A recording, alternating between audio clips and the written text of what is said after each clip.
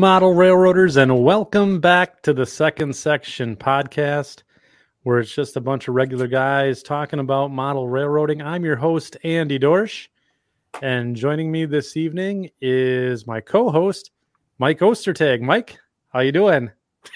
I'm doing great. I think I'm sweating more now than I was when I was at the gym a little while ago. Oh, man, busier than a dog with two tails, huh?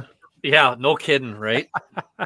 Well, when you got a cold, I thought I had a good idea. So okay. So real quick, the short line of the show, I'm trying to finish it up right now.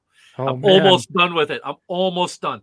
But the thing is I have this coal-powered laptop, and nothing I have to pull start it, and the cord broke, and it just nothing wanted to link up and everything. So I'm like, okay, so much for a good idea, right? There goes me. I should know better than to try to think, right? Well, even a blind squirrel finds an acorn every now and then. I mean, you have to try. Right. Exactly. Yeah. Well, you have to try. So, it's one step above Morse code. How's that? We could have got you a hammer and a chisel and some stone tablets. That might have would have been quicker. Would have been a lot quicker. Well, I'm glad that you're here this evening and representing the Green Bay route in all forms and fashions, including the drinkware. That's my drinkware. And we got the shirts. Drinkware. We got the Green Bay route shirts. Green Bay route shirts. And the person that got us the shirts is our guest this evening. So Paul Ratbag Bellemore, how you doing? Welcome to the Second Section podcast. Thanks for having me. I'm happy to be here.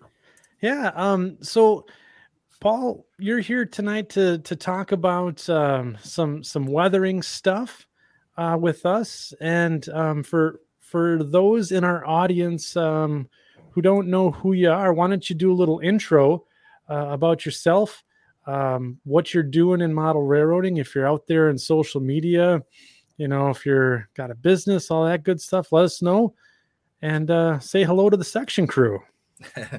Well, hi guys, I'm Paul Bellemore. I'm up here in Ontario, Canada. I've been a model railroader all my life. My mother was a model railroader, and she got me interested in the trains. And there's actually a very funny story with my mom and the hobby shop. And so I'm actually from the Windsor, Ontario area. That's where I was born and raised. And my mom walked into a hobby shop there, and the hobby shop owner had told her this is a man's hobby. And she says, yeah, you're absolutely right. She went to Detroit and bought from Joe's Hobbies. Oh my gosh.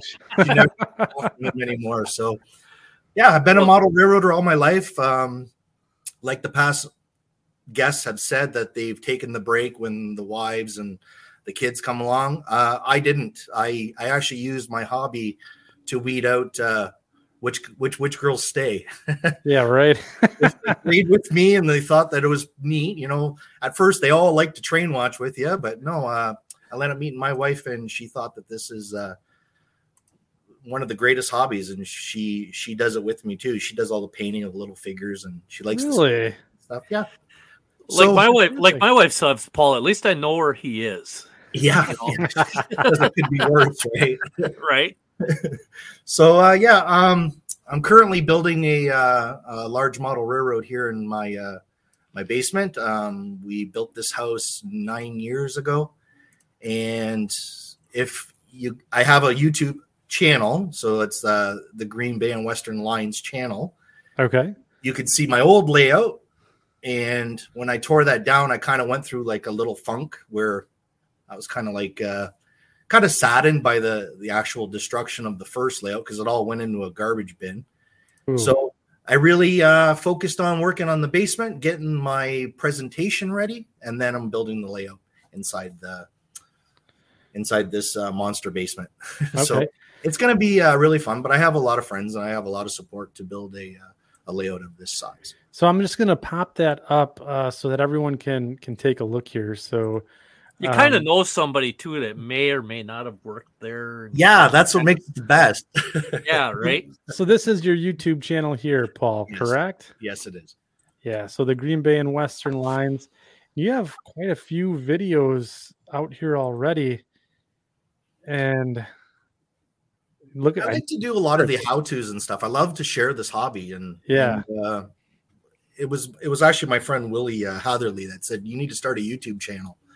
So he's in the audience too. He's Boxcar Will, and he was the influence for me to start the YouTube channel, and he helped a lot with the YouTube too. Yeah, I mean the Helix bit, that's holy cow. This was a really, really good series of tips on how to do the cost-effective Helix build.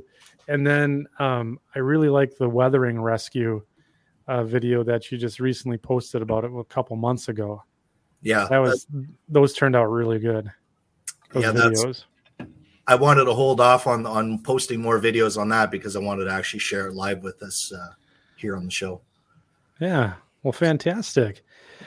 So you got the YouTube channel. I will make a plug for you here. You should check out Paul's channel. It'll be in the show notes down below, and then I'll also toss it up in the chat as well, so you guys can go out there and take a look.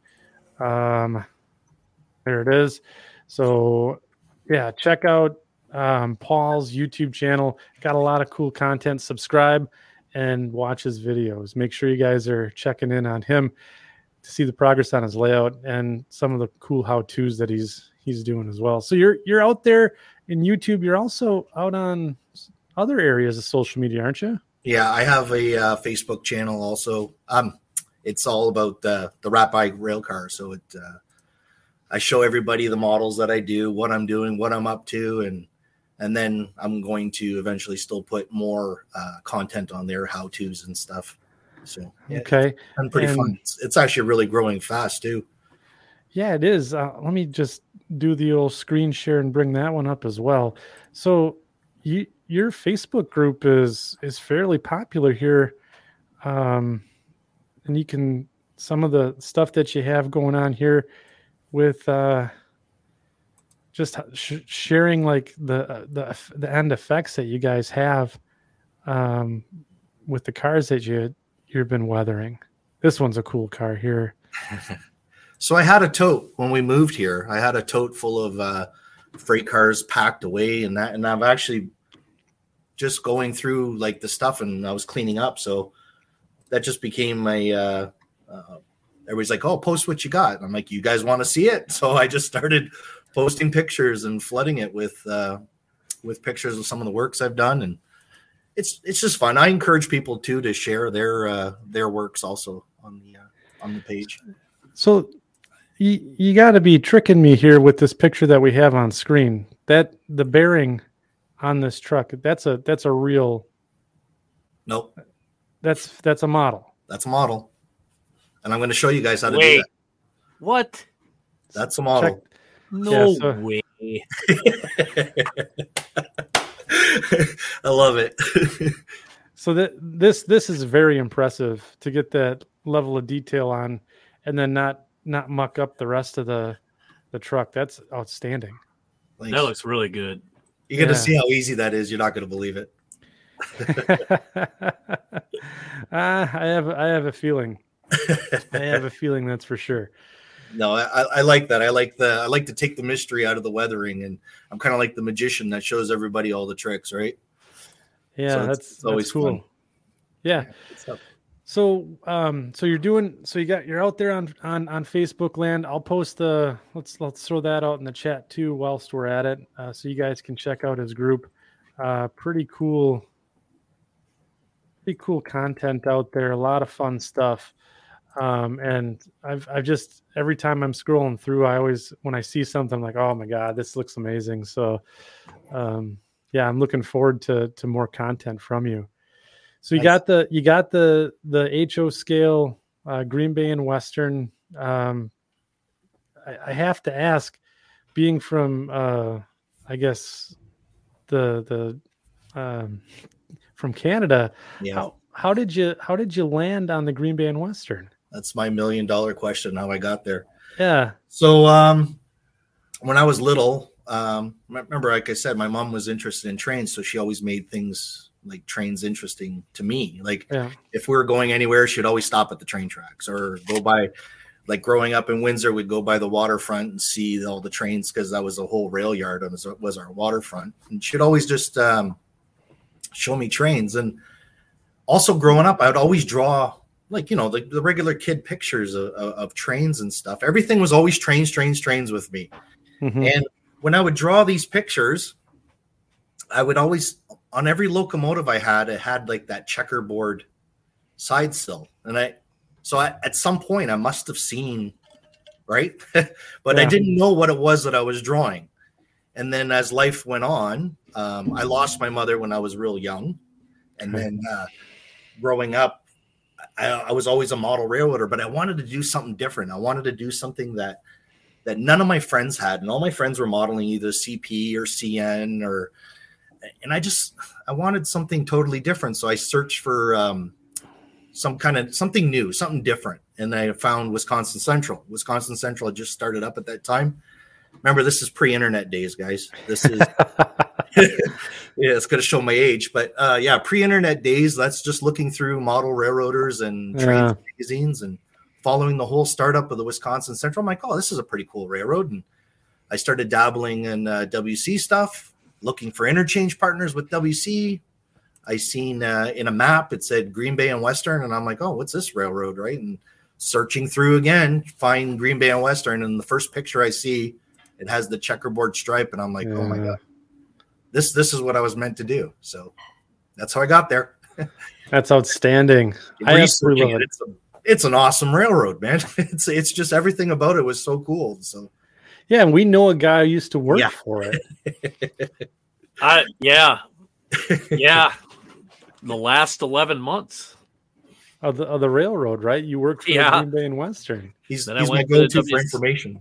Then I went to the WC and now the CN and so that's fantastic. So Paul has put together an amazing presentation for us this evening. It's almost like it's an interactive type of thing where he's going to be sharing all of his tips and basics and fundamentals for weathering rolling stock and locomotives. It's going to be fantastic. The pre-show last night was really good.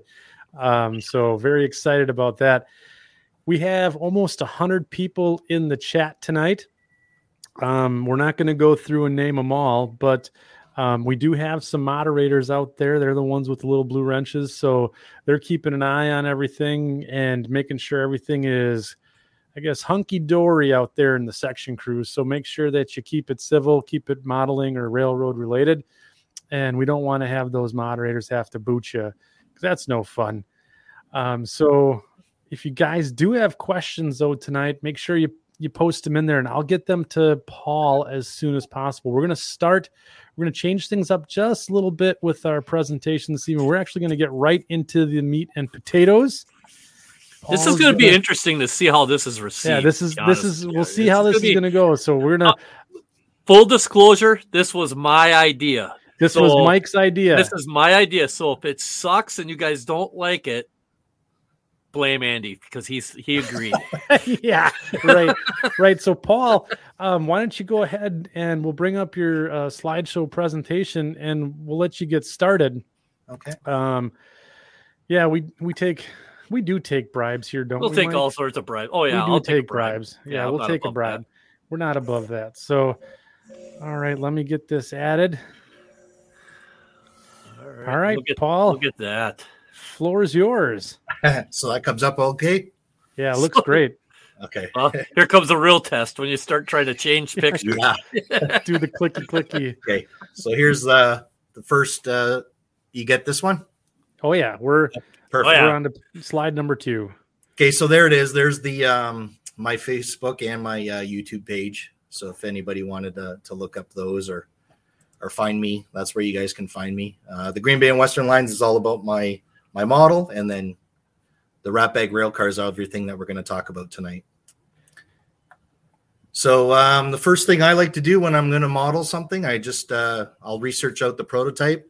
I try to find something that's either close to it or the effect that I'm trying to achieve or I'll actually do like just a mix of the different effects that I find on the picture. So these are the 3 top sites that I actually go to find what it is that I want to model. And of course, like I said, there's so many others. It's unlimited out there now that what you can find. Sure. So you're going to, which ones are they here, just for our folks catching the audio? So I go to Rail Pictures Net. I go to railroadfallenflags.org, and I go to railcarphotos.com. Those are the main 3 that I go to. And actually Pinterest a lot. Really? Yeah, Pinterest actually has so many, and like you can actually just search in weathered cars and weathered logos and weathered, like, and so many pictures of just train stuff pops up. And then so I look and I find a prototype car that I want to model, or something close to what it is that I want to model. I find the car, I study it. I'm studying all those little rust streaks and stuff, and then I make a model of it. So I apologize for jumping in and asking questions, but half the reason why we do this show is so I can learn stuff too. Sure. Can you flip back to the prototype here? So when you're studying, you say you're looking for rust streaks. Do you have a process where you go, like kind of go around the perimeter of the car and all that, or do you have, or is it just kind of things that catch your eye? What do you do? So right away, first thing I see the patch, right? Yeah. And we know that this was the beloved chassis system, and CSX bastardized everything. So they put their and then just seeing, I see that quick patch. I see the scab lettering. I see the spray painted out Sleeping Kitty. I don't know why they did that. But then I'm just looking at just the overall, and I can see the rust streaks and grimes, where they build up from. Like you can start to see where it's coming from. Like rust doesn't just happen. It's like you got to actually look and see where it is. Like so many times I'll see people put rust on a model. It's like, okay, but where'd that come from? Right.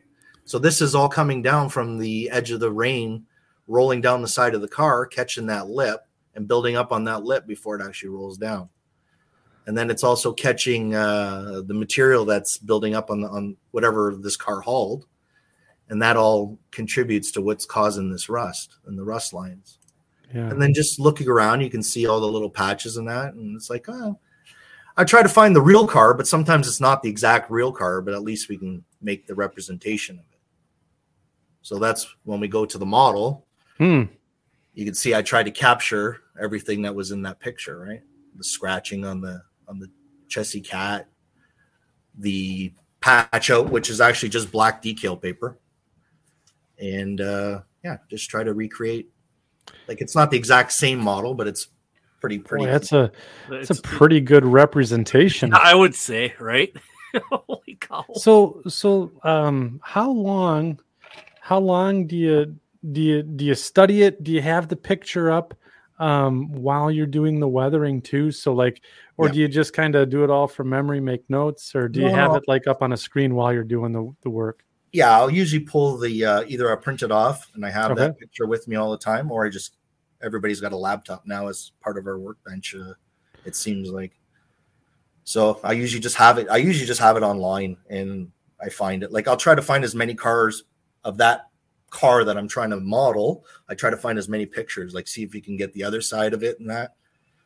But if you can, at least you can kind of still follow what it is, and you can.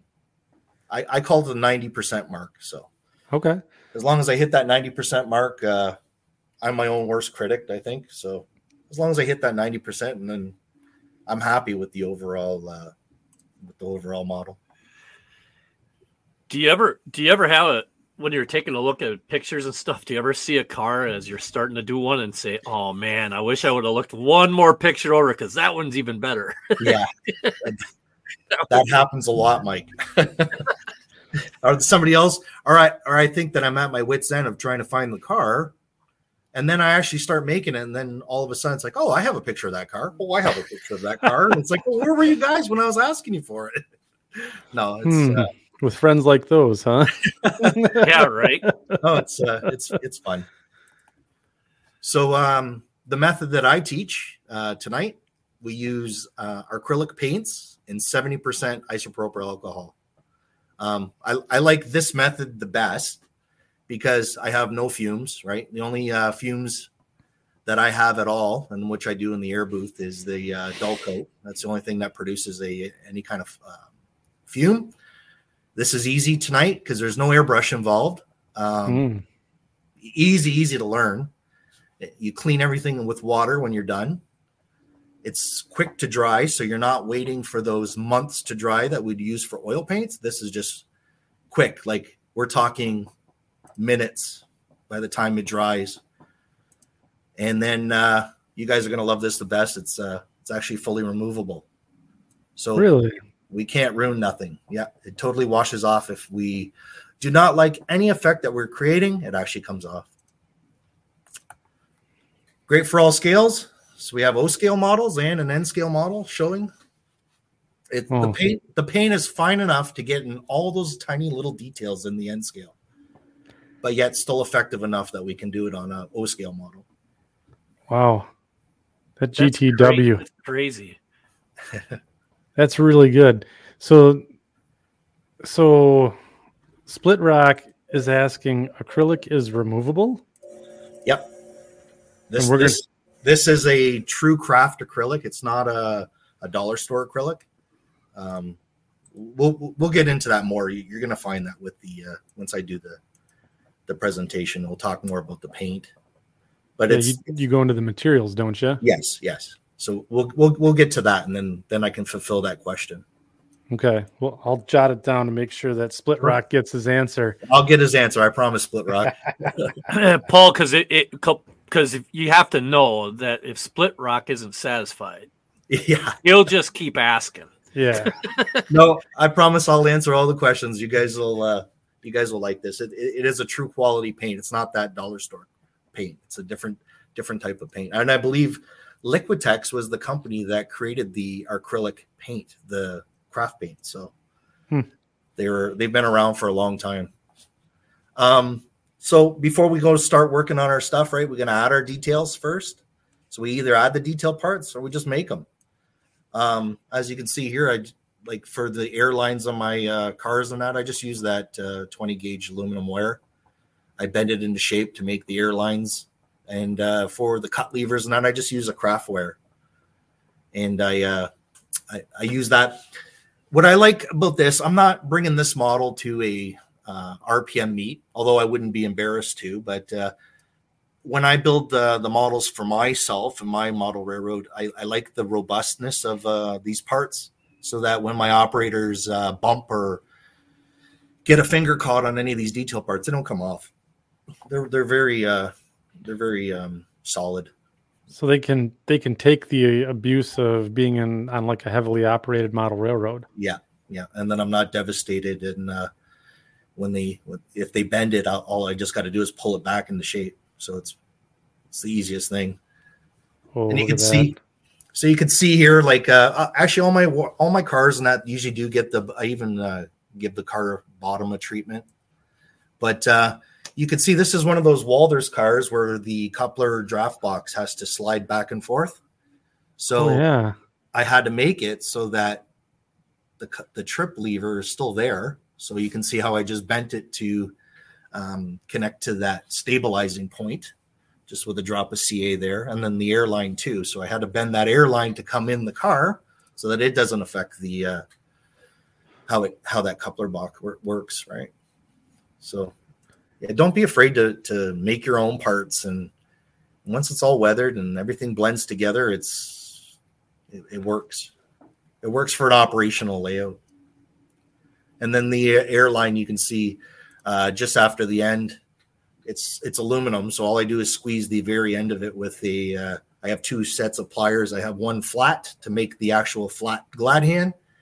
And then I have a pair of pliers, just an old pair of needle nose. And when I squeeze it, it leaves a little T-shaped little square, and it actually makes it look like the glad hand. Yeah, it gives it that profile. Right. It's not just like a regular hose end. Right. And then Cool. Nobody's ever realized if it was rubber or aluminum or nothing. Like tonight is like and I like it with my friends because I'll show them and they're like, "What? No way!" No way. No way. Just like that guy. So here's the materials. Everything that I create in this presentation is done with the materials that you guys see on screen. And this paint, I buy it at. We have a chain of stores in Canada called Curry's Art Supply, and this is like the true artist paints, and they're not expensive. Like a little bottle of this, like $7. You guys got to remember these bottles. I bought it once, and I've had these bottles for like 10 plus years now. So the paint doesn't go bad. And you guys are going to love this because when it dries, we can actually use it again. So that's coming up in the video. But yeah, everything that you see in here, I'll go through each one of these things through the presentation, and you can see how it's used and what I use it at. We'll go to the next one. Are those paint pens there too, Paul? Yep, we got the Focal paint pens. We'll use that for the wheels and trucks. Okay. Actually, more for the wheel sets. Sorry. Markers do some little tricks. That's coming up. If I give it away now, it ain't gonna make fun to watch the video. Yeah, right. Do you use any of the AK pencils at all, or the weathering pencils at all? Or? I've seen that just recently at the hobby shop, but once you get kind of used to your way, like once you start doing something, right? I'm always open to venturing for new ideas and stuff. Like I've actually gotten to these acrylic inks, but that's something for maybe a future episode that we can talk about.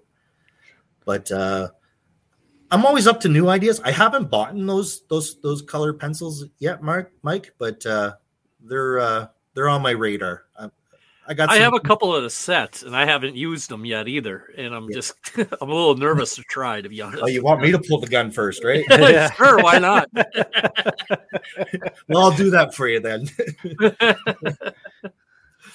So we'll go to the next one. Yeah, sorry, no taco sauce here, people. Aw, where's the taco sauce? Oh, you guys love it.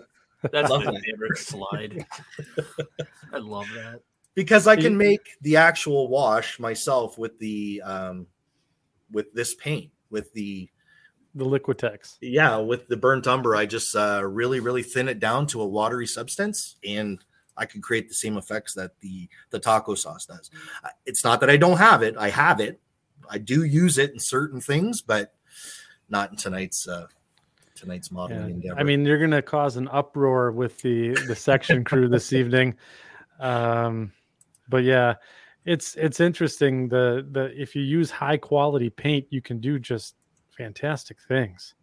Yeah, Liquitex is really good stuff. Oh yeah, it's I personally love this stuff. Once I experimented with it and I found this, and like I said, it was actually on sale the day that I had walked in the art store, and I'm like, oh, I'm going to try this, and I experimented it with a little bit, and I showed my friend. I'm like, hey, check this out, and he's like, oh wow, that looks really good.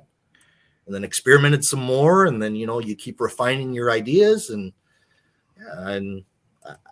I don't turn it back. So, and the nice thing about this paint too, if you wanted to, like I can actually thin this down. I thin it down like a 50-50, and it's fully airbrushable too. So if you want to use your airbrush, you can. So there's a question from the chat, Paul, about the paint. So the Otter Creek in Rio Grande says, are these similar to tube acrylics by Liquitex, or is it just a different consistency?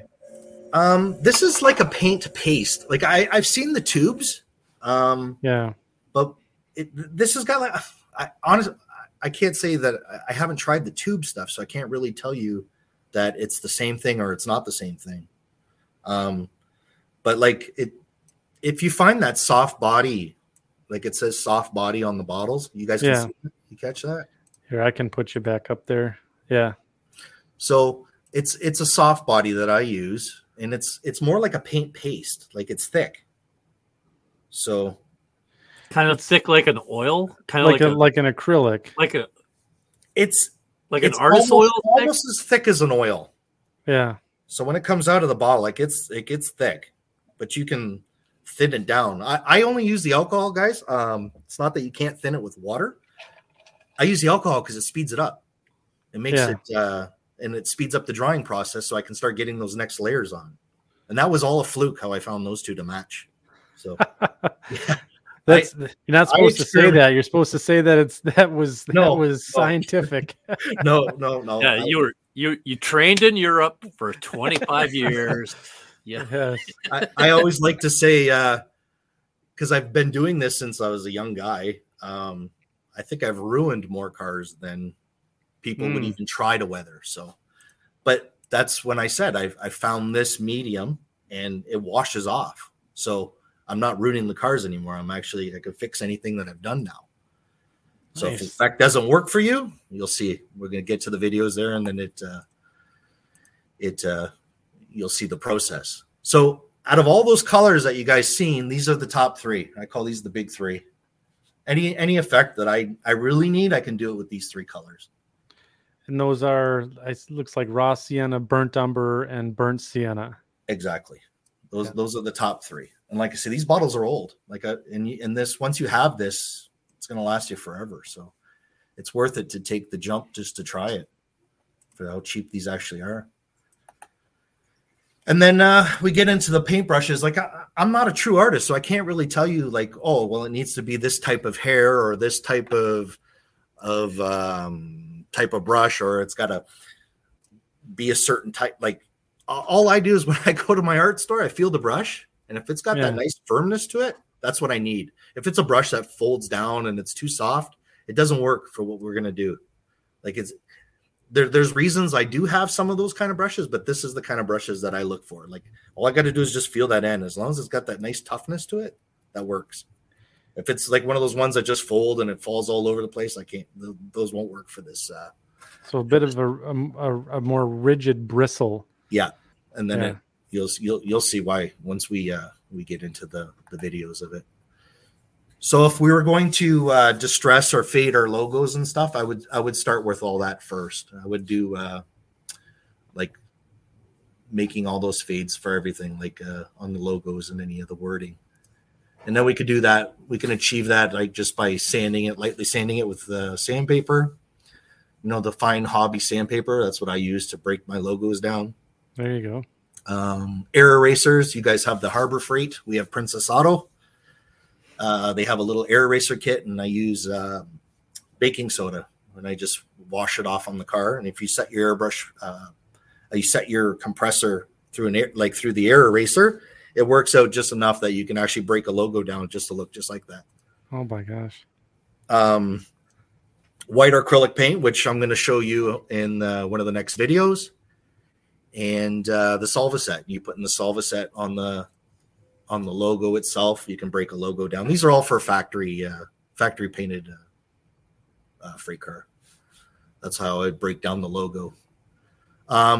Another method of fading, Gary Christensen, he was instrumental when I was learning. He was one that was willing to give away a lot of secrets and stuff. So he's got an awesome method how to fade cars and that he uses with an acrylic also.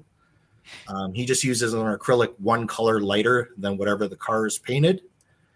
I don't want to take away from him. So if you guys would really like to see his method of fading, feel free to go over to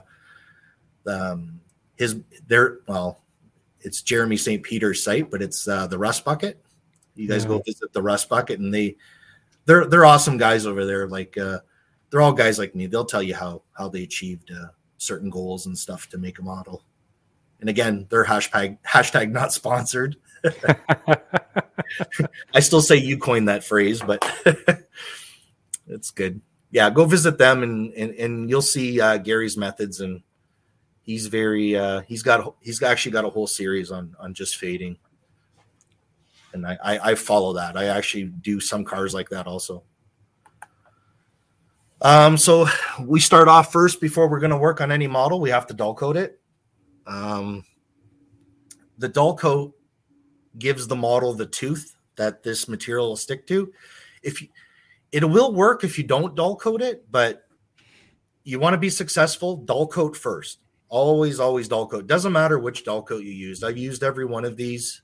They they all have the same effects. I think that the Testers has the most talc that comes out in it, so you can actually achieve weathering effects alone with the talc and the Testers dull coat. But it was starting to get hard to find for a while. I've used that Krylon, the big can.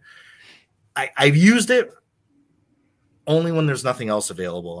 I still find it comes out pretty thick no matter what I do. Tamiya, I find that the best for the nice finish coat. So usually I'll finish everything at the end with the Tamiya coat, and that's the last one that's on. So when you're handling the cars, none of the weathering comes off. Yeah. And this was the Model Master. Sorry, I ripped the label when I ripped the lid off, but that's the Model Master paint. It works too. Just really stinks. Oh, it smells horrible. Oh, that was the worst one. So Yeah. I put them in the order of. This was the one. I have cases of this. Like I honestly do, and it's like when everybody was running out, and I'm like the hoarder of toilet paper during the COVID pandemic. I have all these cases of this stuff. Though. That's we're gonna have to do a show about hoarding. Model railroaders that hoard. That's gonna be on a shirt one of these days. Yeah. So we'll get into the first video, and this I just start talking about. This is pretty simple. This is like more information that just comes down. So I'll play the first video. Cool. Okay, so what we're gonna do, we're gonna dull coat a car first. So what I have right here is a little bowl of hot water, and I put the can of dull coat inside the hot water, and this helps break down the talc that's inside the spray can and increases the volume, which allows us to paint a lot easier. So just going to let this sit for a little bit. I usually get about 5 minutes, and then we'll take it. We're going to shake it up real good, and then we'll spray paint our product. Okay, hey Paul, before you go any further, Sure. I have a question. Yes. Do you ever interchange the nozzles on your spray cans if you find one comes out with a finer mist than finer particulate than another one? Do you try to keep that one as your go-to and just go from can to can to can? Or do you just go with whatever comes on the can and just go with that? I've had that. I've had that happen where one will come out a lot easier than the other. I find though, Mike, if you do the hot water, that's just regular tap water, as hot as you can get it. Right. I find once you really do that breakdown, you clean that little tip after I spray. I usually just wipe the end with a paper towel when I'm done. I never really encountered too much of the like buildup. So right. I just didn't know if there was if you found that like certain even brand new cans where certain tips spray. You know what I'm talking about? Yeah, where you'll get that you get a little bit finer mist coming out rather than like such a heavy mist, where you don't have to stand 12 feet away from it in order to get to where you need to be. You know what I mean? Yeah. I've only had that, like I said, I think I've only ever had to change one on one can because it was like flash around the from their manufacturing process, and that's what really caused it to do that. That's and weird. Actually, in a true story, I actually had a brand new can of Tamiya, and I don't know what the hell was going on with that one, but it came out, and in the spots that it made, it was like just horrendous. No matter what I did, so I garbage canned that can. I didn't even want to use it. But I guess right, any manufacturing process, something's going to happen that. They're not all 100% perfect, right? So here we'll go. This was the car from the Weathering Rescue on my YouTube page. Once we agreed to come on the show here, I just stopped that to keep everything for the show. So I'll play this one. Okay, so we're going to go ahead and spray paint we're going to spray the dull coat on our car. So I'm at the paint booth. This is the only product that I actually use that has the fumes that's going to affect anything. So I have it hooked up to my paint booth, and we're just going to give this a quick shot. So this is the car we had doing the Weathering Rescue on the YouTube channel. So I'm just going give it a quick shot all around with the can, spray can. Stay about 6 to 8 inches away. And then we just give it a coat. And now we're just going to let this dry. So yeah, just like I say, you give it a good soak in, and a good weighting, good shake, and then hit it all over around with the coat.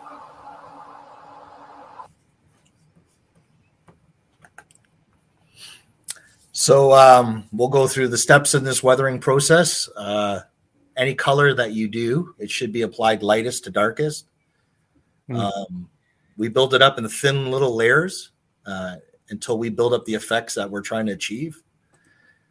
We cover the area. So when you have the car, you're going to actually cover the whole area with paint, and then you're actually going to remove what you don't want on the car. So you're actually flooding the car, and then we're actually cleaning it up, what we don't want to stay on the car, which leaves behind all our streaks and our runs. So once you do that and you're happy and you're satisfied with that first layer, like following your prototype or even just freelancing it, once you're happy with what you've achieved, dull coat it again. Now that locks in that layer. That layer won't come off with the next process of each step that you're doing. Does that make sense?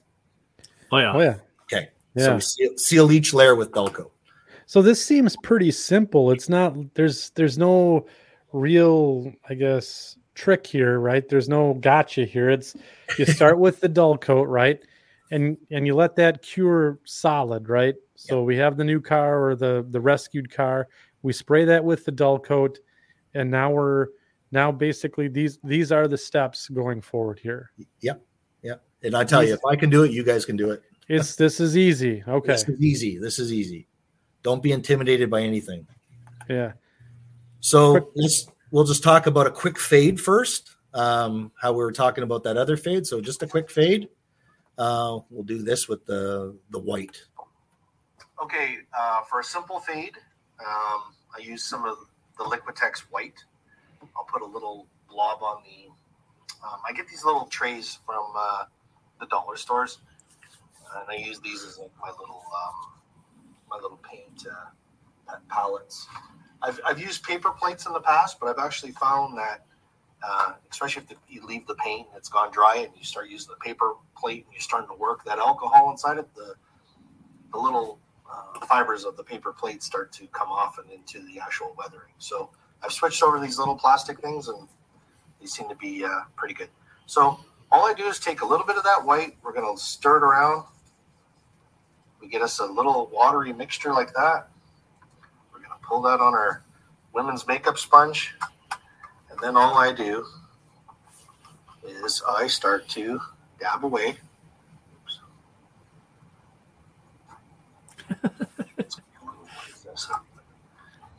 I just start to dab. So you can see the effect that this creates.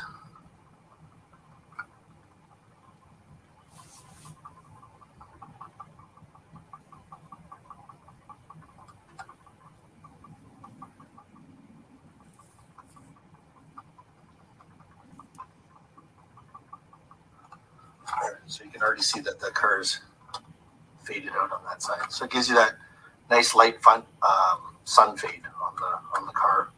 And then, of course, if you wanted it more, you could just go and you could break it down even further, right? You can make it. So if you want to get it that real California bleached out look, I find if you put too much of this down, it makes it look like a frosted car. But at least with this, you can see the fade on the car. So I hope that that helps you guys out. So I was trying to do it real quick for the show, but yeah. So there's a question again from Otter Creek in Rio Grande asking, what was on the plate there? Was that alcohol or water? That's the alcohol. Okay, so you put alcohol on there. Yep. Remember, it's all 70% alcohol in acrylic paint for this method. Oh, that's fantastic. So now we're going to start into the weathering process.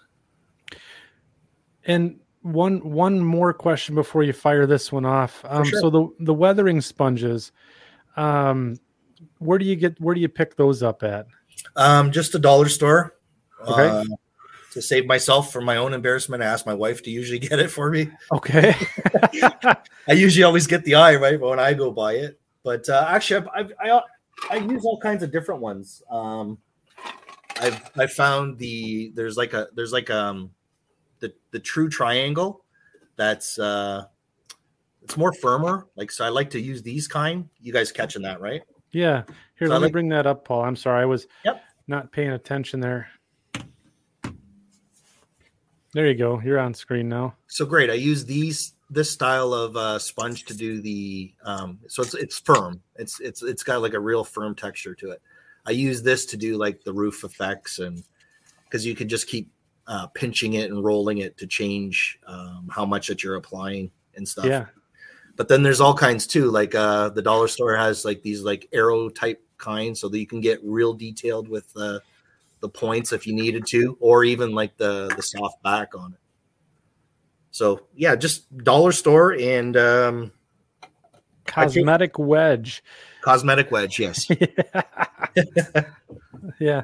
They work the best for that. You can get them at Target too. So if the wife's or Walgreens or Walgreens, yeah. CVS or any place like that. Yeah. And yeah, affordability is always the best. I'm cheap, so I like to find where it's the cheapest personally.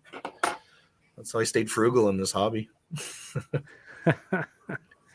There was one other question from David Winther. It says, does that fade lighten as it dries, or does it dry and look the same when it's applied? So with that Liquitex, does that lighten up when you apply it, or just very little light when it dries? And then that's like usually the base coat. So once you apply your weathering over it, like it really pops after, right? The weathering really comes out. Right. So once you fade all the entire car, you seal that car, then start all your weathering effects on top of it. Or if that's just what you want, is just the fade. And then once you seal it with that dull coat, like it makes a perfect fade. Sure. You guys will love it. And then talking about fade, there is one other question from Steve 87th PSAP. He says, so how do you fade black cars? So if you just went with pure white on a black car, it's going to look funny. So what I do, they actually have a Payne's gray color. So I find that to weather black, I have to fade with grays. So you can't just fade white, black car with white. So I go into grays, or I'll mix it up. Like you can mix this paint too. You can mix your own color also, right? So Split Rock says, so use a lighter shade of black. Yeah, pretty much. Black is its own beast. I find black and dark blue cars, they're the cars that require the most work. Yeah, I bet. Yellow's the modeler's favorite, and greens and browns. Browns are pretty simple. Browns, it's like two colors to weather it and make it look right. All right, let's kick her off onto the next one now. Okay, here we go. Okay, so we can see we have our prototype picture of the car we're going to do. So I have the car in front of me. It's dull coat on it. And what I have up front here is I have some of the paint. So I've already had this out here. And I was going to shoot earlier the video, but I never had a chance to. But the paint dried up. But that's the great thing about this paint. When it dries up, it can be reactivated. So you guys can work on a project, come back a month later. You can actually put some alcohol onto the paint, and it'll reactivate. So I just got some 70% alcohol. Pour some 70% alcohol in. Sorry for my arms. I'm going to put the alcohol on the paint, and you can see that the paint's already reactivated. And this juice is what we used to do the weathering effects on the car. So the whole object of this is you put it on, you do it quickly, with the alcohol, you can't, on top of the dull coat, you can't just keep brushing away or else it'll start to wash off. So just for demonstration purposes, we're going to use that. We're going to let it dry. You can let it dry naturally, or you can get a hair dryer, give it a quick dry, and we wait for that to dry, and then we clean our brush off. And how this works is we put it on and we take it off. So once we take it off, we're going to leave the areas that we want the paint to stay in. So I'll clean it off like this a little bit. I'll clean off my brush. So if you wanted to make it, if that was the streak that I wanted to make, I'm going to leave it. I'm going to clean away the area that I don't want the streak. And then you control how to make the streaks.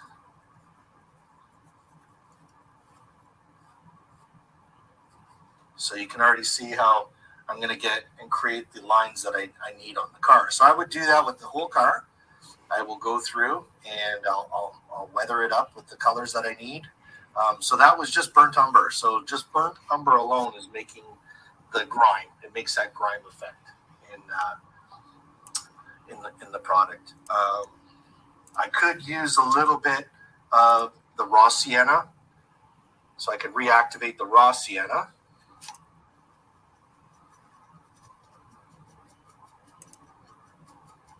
That's the great thing about this. Doesn't matter if it dries up, because it's this juice that you actually want to use. Now, we will use the paint when it's thick and freshly squeezed out of the bottle. I'll show you that we does other tricks after too. But looking at my picture, I can see that there's some brown streaks over on this side. It's kind of awkward to hold it for the camera, but you guys will get the gist of this. So on the prototype, I see that there's some browning on this side of the car. And yeah, so I need to let that dry. But you can see how fast and how actually easy that is to apply to the car. Yeah, my car is, looking at the picture, I don't really need to paint on this particular car because it's already got that faded look to it when we washed off the previous weathering. But so yeah, so you can see this. Like I said, you can either just let it air dry, or you can get a hair dryer, come in and blast. Actually, I got a little space heater that I use, and I just hold the car away and I let that work. But because the water-based paint dries so fast, it's easy and quick to get this weathering done. So I'm going to let this dry up a little bit, and we'll come back here and I'll just show you how we'll clean that up, and we'll start to get the colors to match our whatever prototype photo that we're following.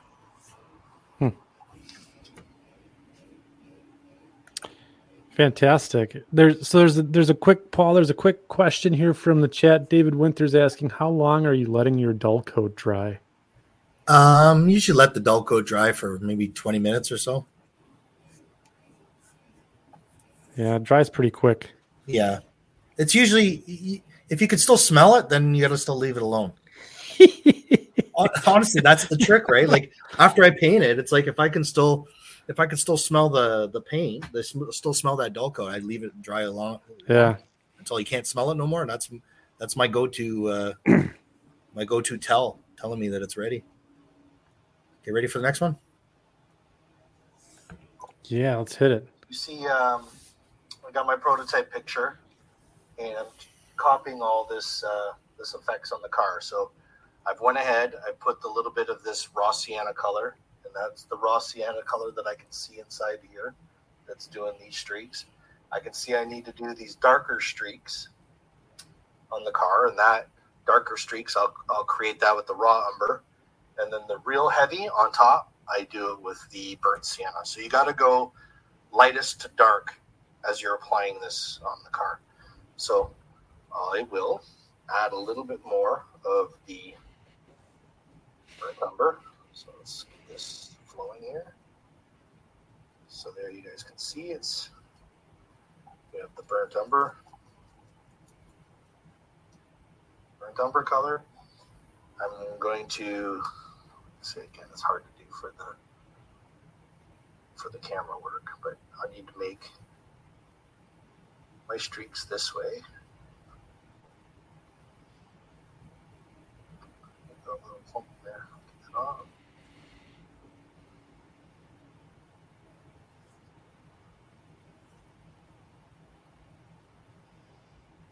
A little bit more here.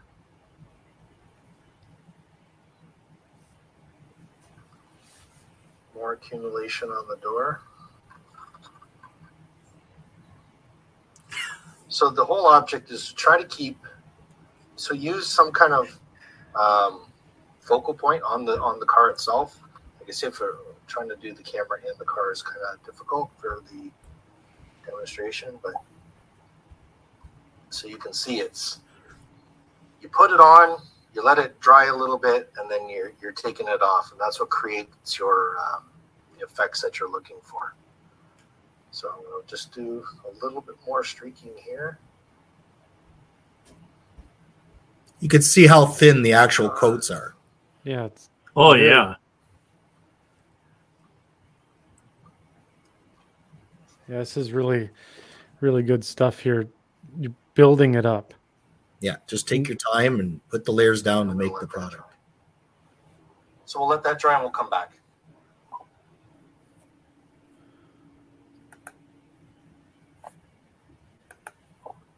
So just a quick drying process, make everything quicker.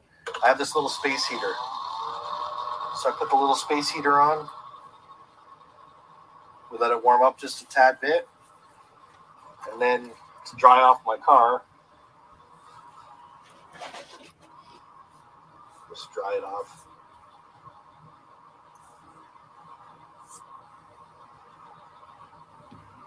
That off. And then there I have my car is already dry. So everything's already dry to the surface.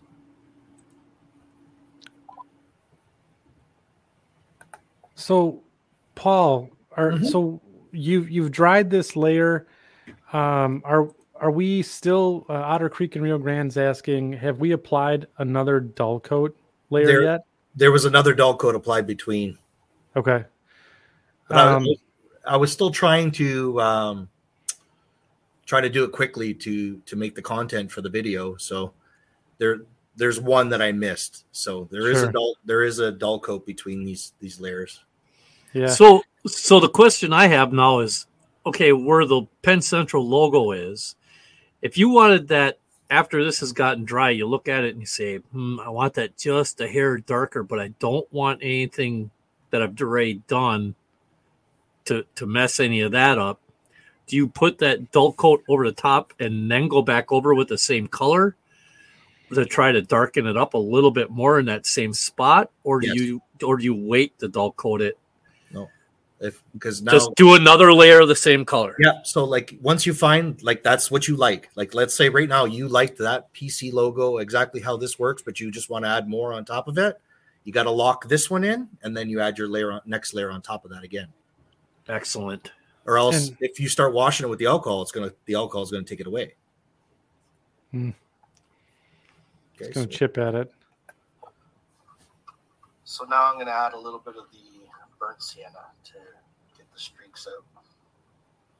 So I'm just gonna want to create the streaking that we see on the corners here. So I'm gonna dry that.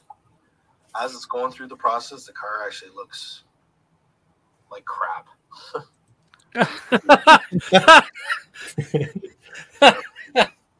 It really does. And so you shoot it with the alcohol with the dull coat again, and then it brings it right back to, and then you're like, wow, it looks good again. So David Winter was asking, you don't run into the hazing, any hazing issues with alcohol and the dull coat? You can already see the streaks coming in that you want to create. You do. Here, let me pause this for a minute. Sure, yeah, would you? So you will run into that hazing, but once you shoot with alcohol, with the dull coat again, the hazing's gone. But sometimes you want that effect.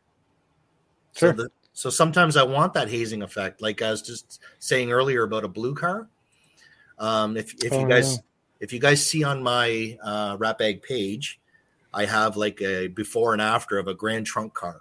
So that car, I actually shot it with dull coat, and through an airbrush, I spray painted the alcohol, and then the alcohol just gave it a perfect blue fade. Yeah, there's more than one way I do the weathering, but I don't want to take away from what we're doing tonight. But Yeah. There's more ways and there's more tricks I'll be able to show you guys in the future. So I'm going to resume this. And yeah, so just for demonstration purposes, I just did this real quickly. Usually what I'll do is in between each layer, as I finally get it, that the first colors that we laid down, as I get it to what we want, I will lock it in with dull coat. Then I add the next layer, and then we lock it in with dull coat. And then we do the next layer, and then we lock it in dull coat. So that's how you get that effect. So you can easily see in the picture how we're achieving that. So if I was working on this car, I'd be a lot more time into creating the effects that I want. So, but for now, let's go lock this up in dull coat, and then I'll show you how it actually all comes off if we didn't want it. Yeah, if we were doing the actual model, like you could see the brush marks and stuff, I would actually take my time and clean that real well, right? Right. Yes, but I'm just but you can see how it works. So, and then I'll show you guys that. So you can see, I'm just going to hit that with dull coat. We're going to let that dry. And I'll show you that. The nice thing about this system is if you didn't like this, if how any of this didn't work out for you, if you messed it up or anything, we're going to actually be able to wash this off. And you guys will be happy. But you can't ruin them all. We can always go back and fix and repair what we've done.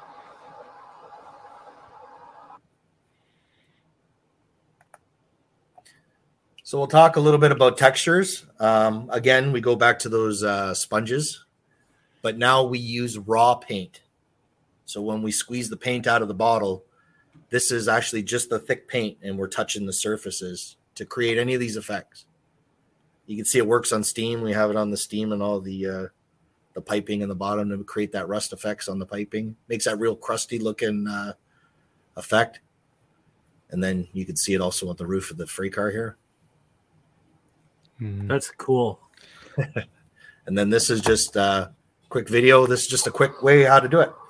So now if I wanted to make some kind of some texture on the roof, right? I used the more of the makeup sponges. So I put some paint in its raw form, and it's wet and active right now. We're not working. Like, you can't confuse this with the dried paint. This I need it like fresh. So let's say we wanted to put some texture on the roof. So I used the woman's makeup sponge, or I've used the Avid Blue Box sponge. Any kind of packaging sponge that's rough is nice, and even like those scouring pads that you have underneath your sink, you know, the yellow and the green, we use that. So all I do to do my textures on the roof, we start with like our lightest color that we wanted to make. So I'm actually loading up the actual paint, and we go on, and I'll put it on the car. Actually, let's go on to a silver car so that it's a little bit easier to see maybe. So like I said, we'll load up the paint. And what I'll do is I'll go and dab it on the car. So we have our lighter color, and then we'll go into just a little bit of a lighter, darker color.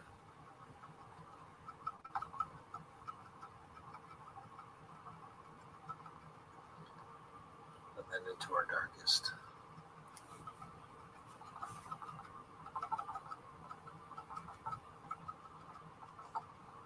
So you get to see how that effect is created to do those rust breaking through patches. That's really simple. Simple. Keep it simple, boys. Yeah. And I there like you to have it. Sorry, Mike, go ahead.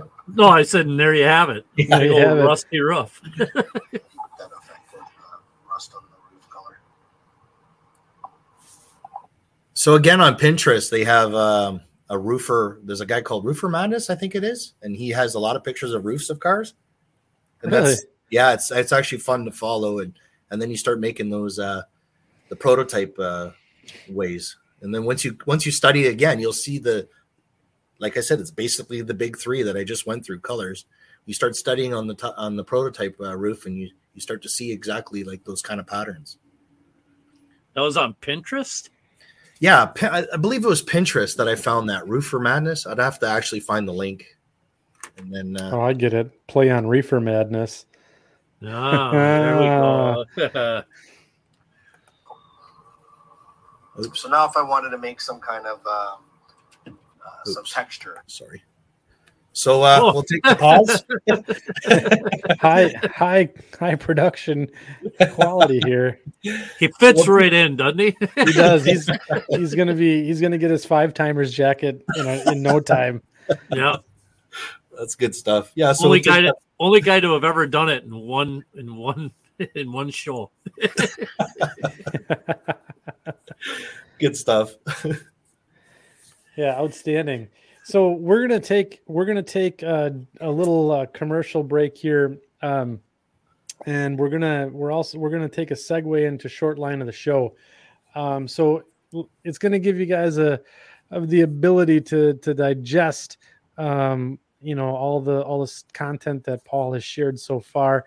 And again, keep the questions coming. They're really good ones tonight, asking about the different types of materials and techniques. So keep that coming. We're gonna do short line of the show, and then we're gonna jump right back in to the rest of Paul's presentation here. So the rest of his rat bag. The rest of the rat bag.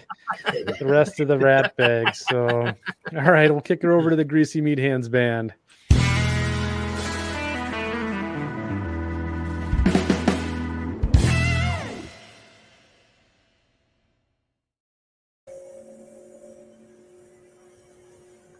All right, folks, it's time for short line of the show. This is where we take a look at all the fun little short lines across the United States, Canada, North America. Mike, where are we today on our journey? Okay, first of all, this is either going to go really, really good, or it's going to be a monumental failure. One of those two.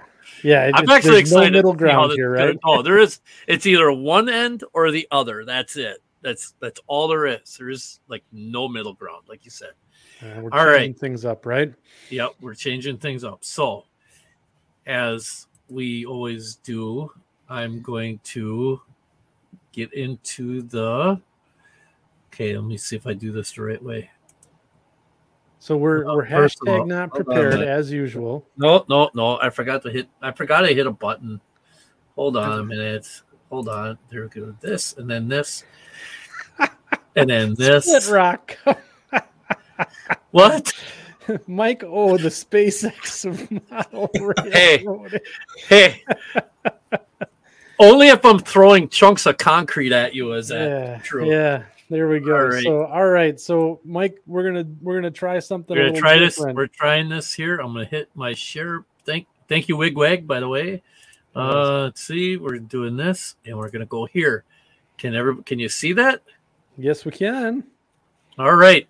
We are in the great state of Minnesota, Minneapolis, St. Paul area, and we are going to be looking at the Minnesota commercial.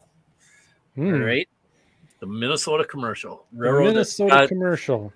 The railroad that's got a little bit of personal touch or personal interest for, So the Minnesota commercial, it's based in Minneapolis, St. Paul, Minnesota. It started operations on February 1st of 1987. It was formerly known as the Minnesota Transfer Railroad. Now, the Minnesota transfer, I'm not exactly sure on how this all happened, but on February 1st of 1987, Minnesota Commercial leased the trackage from the Minnesota Transfer Railroad. So it's kind of one became the next, if that makes any sense to a certain degree. They have about 150 miles worth of track, and they connect with pretty much every railroad in the Twin Cities area: BNSF, CN, CP, Twin Cities and Western, that's the TCW, and the Union Pacific. They have got all sorts of industry spaces. I believe they also do the Hiawatha district, like what William Sampson models, and on his stuff. And we'll see a little bit of this here a little later, but they have many different areas of industrial trackage and things of that nature. And they offer up this is one thing that I thought was really interesting when I did the research on this. They actually have a team track service where they have I think it's like 5 or 6 locations across the city or around the greater Minneapolis, St. Paul area, where if you had, say you had some kind of special load that you needed to have unloaded someplace. Say you had a flat car of like ingots, or a flat car of like cast steel or something like that. Something different that you needed a special. You didn't have your own track to unload of that. Minnesota Commercial actually has locations for you to be able to do it, which I thought was really, really kind of cool. Oh, wow. Yeah, I mean, and modeling wise, what a great little thing. You just have a little spur track someplace. You just put anything you want there. Yeah, pretty much any type of car. Right. Yeah. So they also have lumber, steel. They service several different grain mills in Minneapolis, St. Paul area, which is known for their grain elevators and grain districts. They have a lot of warehousing. They have transload facilities, which is not the same as the team track services. So they actually have regular transload facilities that, for like bulk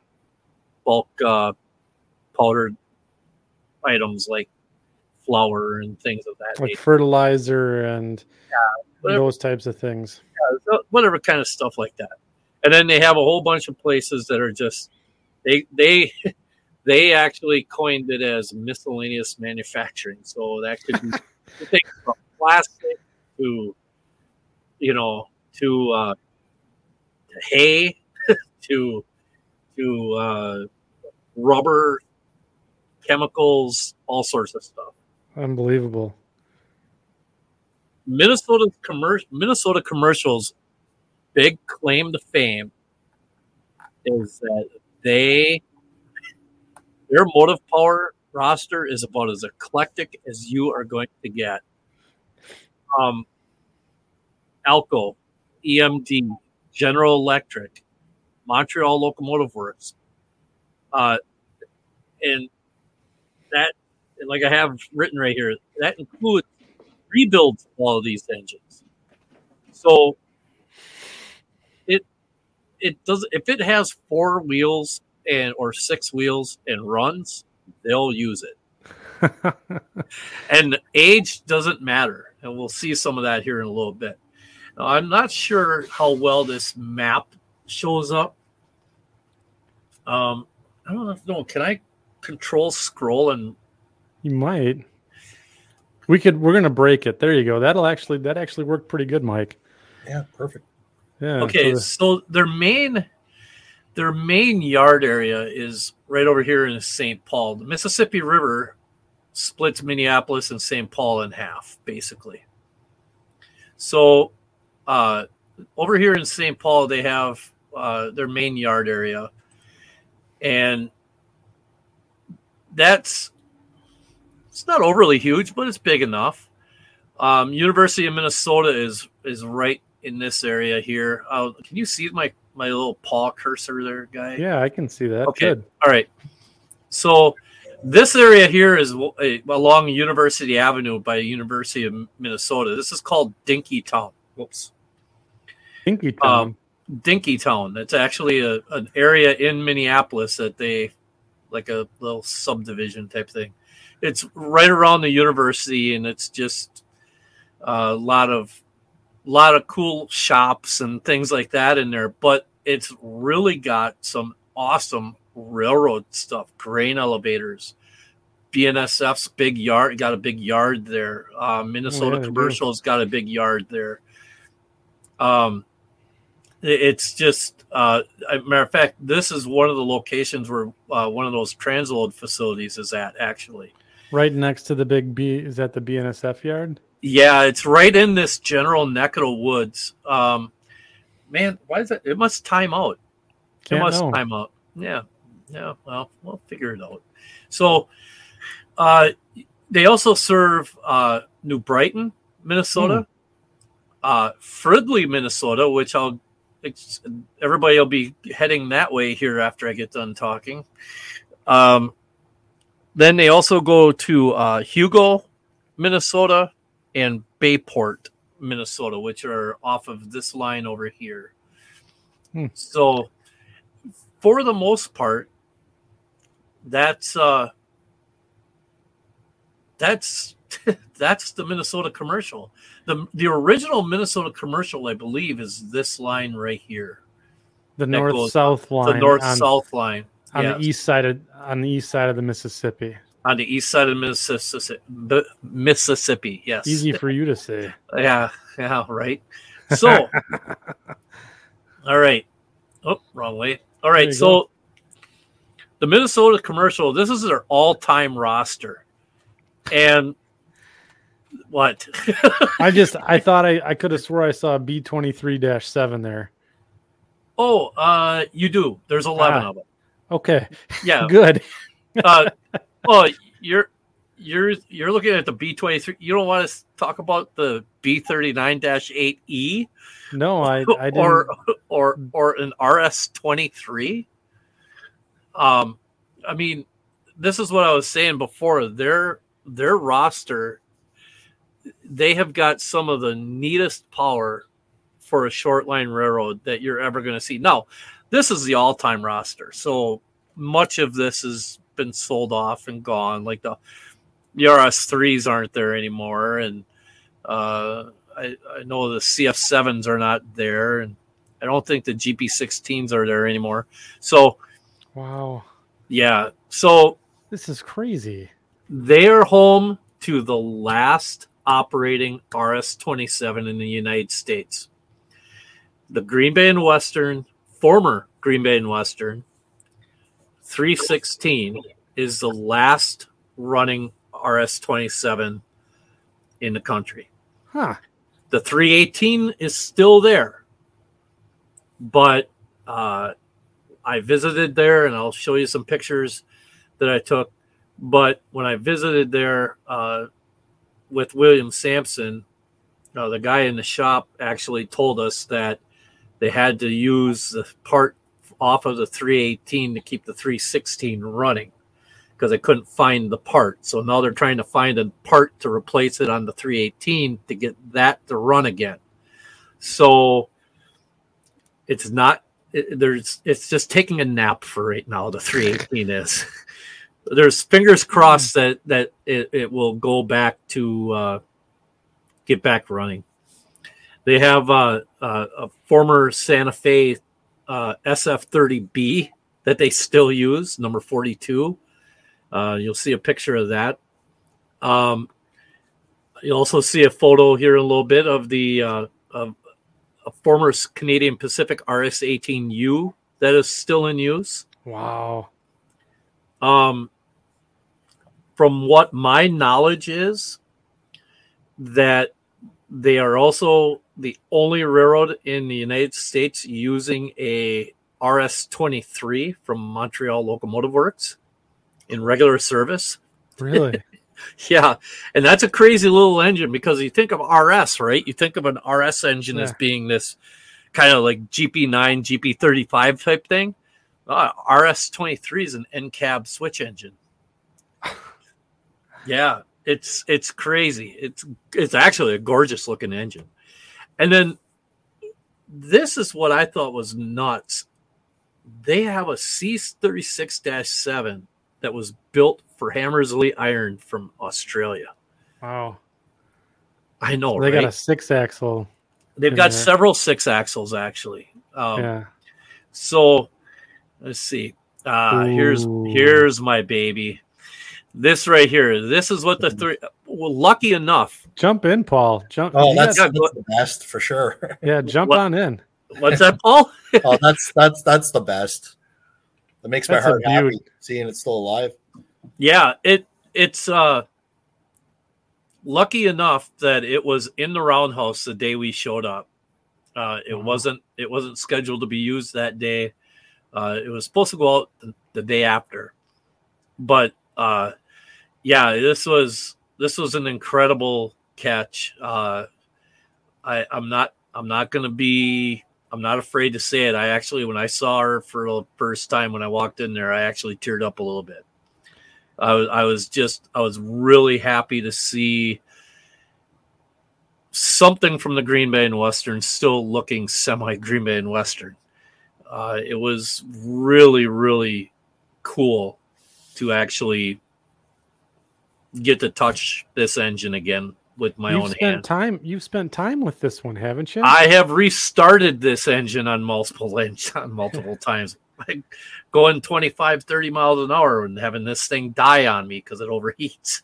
You know what I mean? Yeah. As a head end brakeman on the Green Bay and Western, yeah, that was one of my jobs, was to make sure that.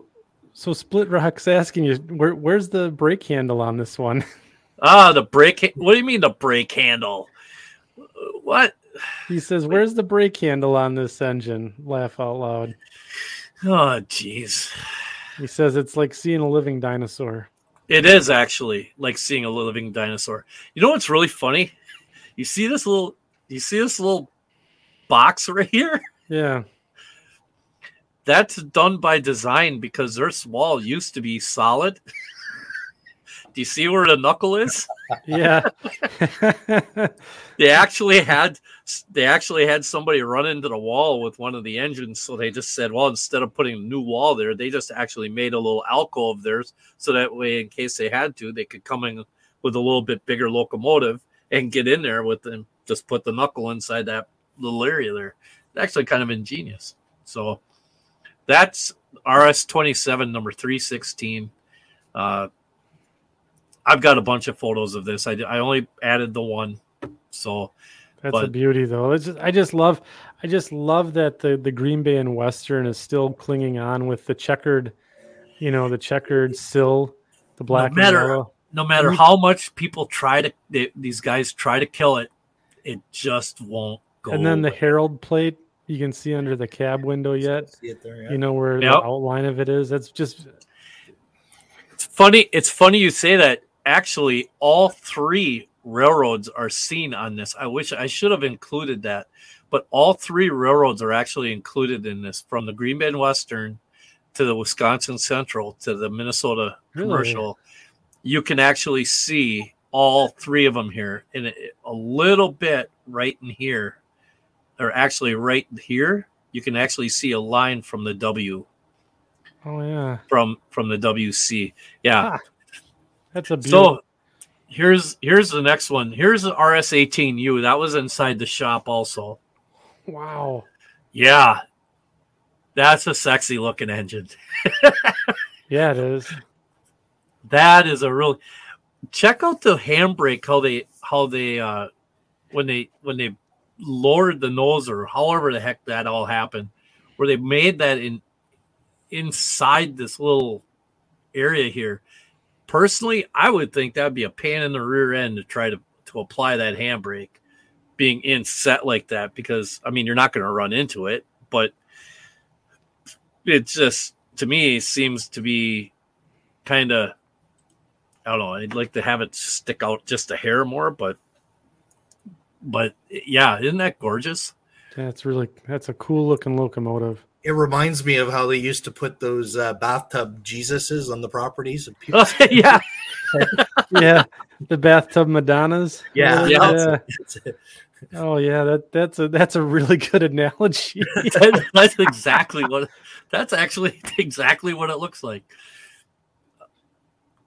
Now, this one I took a while back in the 318 and the 314. The 318 is now down on a track in the yard. This is actually taken, obviously, in the wintertime, but it was taken at over by the engine facility. And the 314, I don't know if that one's still being used. It might be. I think the 314 might still be being used by Minnesota Commercial. I know a couple of the C424s are still there, but I'm not exactly sure which ones. So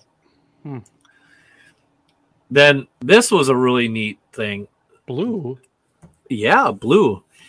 This is a B36-7 that Minnesota Commercial had just acquired from TTI, which was Trans Tennessee Industries, I believe. Something along those lines. It's kind of like a coal hauler down in Tennessee. Yeah, I think a Delayan Block on YouTube did a rail fan series on that. On that railroad. Yeah, and this is one of those engines. The Minnesota Commercial had just gotten it. They were going through it. It was not ready for service yet. I don't know if they painted it prior to coming out of the getting put in service, but yeah, this was another really kind of neat catch. Wow. Here you see the back end of that RS-18. Yeah, right. So yeah, this was really, really kind of neat. And the guy from the shop was really, really awesome. He showed us around all sorts of stuff. That's cool. That's really this is one of the neatest things, the pictures I think I took. And I know it sounds weird, but the story is that this sign is in its original location.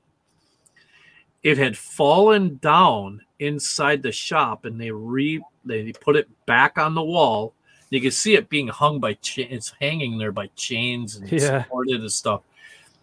This sign is the original Minnesota transfer sign on the original wall of the outside of the roundhouse. This was the original outside of the roundhouse. Wow. So they keep this sign there, and it is absolutely amazing. I couldn't believe that, because where we are here, this is all new. This is all newer, and more modern construction and stuff of that nature. This is where the original brick roundhouse kind of ended. So that was really kind of a neat thing, I thought. Just kind of shows the heritage, and that not every railroad wants to get rid of its history, Yeah, right. So this is your friendly neighborhood RS-23 that hangs out in Fridley, Minnesota, and that's pretty much where it stays most of the time, from what I understand. There is somebody, John. Oh, what is his name? I forgot to write it down. When we were at the Minnesota at the modelers retreat in Plymouth, Minnesota, there's a gentleman, John Whithouse. Rings a bell. John Whithouse. He's a former workbench of the week winner. He has one of these that he has 3D printed. Yeah. And they may, I'm not going to say they will be, but there may be some things in the works down the line for this engine being available at one point. So, but he's got one or two of them, and I tell you what, they look gorgeous. Yeah, I think he's flashed him up on the show once or twice too. Yeah. I mean, it's a beautiful little engine. Just a cool. I mean, nobody thinks of an RS as an NCAB switcher like this. Right. It's just fantastic. Here's some B39-8s in New Brighton. Pair of them. You know, and the thing is the Minnesota Commercial, for being a metro area railroad, they go through some really kind of neat scenery. So they actually have some very pretty scenery that they go through. It's not just all skyscrapers and industries, you know. Yeah. So it's not all downtown. Right. I just kind of thought this was a neat picture. Here's the 316 out and about in St. Paul. Cool bridge shot. Who doesn't like a bridge shot, right? Yeah. Now, during the modelers retreat last year, or the operators retreat that we had there, that they Twin Cities division had hosted, I got the opportunity to operate on Dan Dosa's layout, and he models a Minnesota Commercial. And let me tell you, I think we spent, I want to say it was 2 hours on his layout, me and another guy. And I was 3 feet away from this other gentleman, and I never knew it. Yeah. That's how engrossed you become in this layout. This layout is only like 6 or 7 feet long, maybe 8 feet long at the longest, and only about 2 feet wide. Mm. And it is two separate layouts, and the layout and it is two separate layouts because he models two separate divisions. Down here on the picture on the left here, this is his variation on the Hiawatha district. And then on the top right here, this is his variation on a different portion of the railroad. Wow. So, and each of them, if you look like right in this area here, this is the staging area for the upper deck. And over here, this is the staging area. I'm sorry, yeah. And underneath that, there's a staging for the bottom deck. So the two stagings don't touch. It is literally two separate layouts in one space. There's some pictures of the Hiawatha district off to the right. This is really cool that we got to actually see a short line of the show translated to a model railroad. Mm-hmm. It's kind of interesting. Yeah. It doesn't happen a lot, you know. No, it doesn't happen much. No, and I thought, I hate to say it, but this is kind of one of my favorite pictures. One coming under the underpass there or overpass. I like the way that one turned out. But this is the bottom deck. This is off to the right here is or down to the bottom, I guess it would be, is where you're coming out of staging. This is up here. This is the top deck. You have a chemical plant. This chemical plant, if ever you felt as if you had more hair than you really thought you wanted,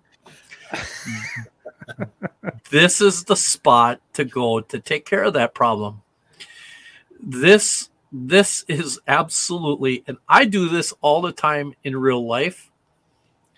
As a real railroader, this was an incredible challenge, and I don't understand how some people could do it the way he's got it set up.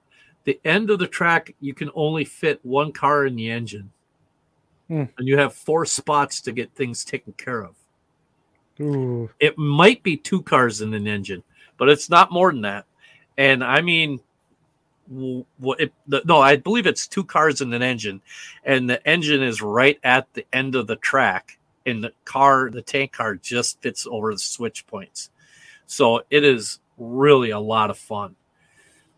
This is some more of the upper deck right here. This is a little bit more longer. Cool layout.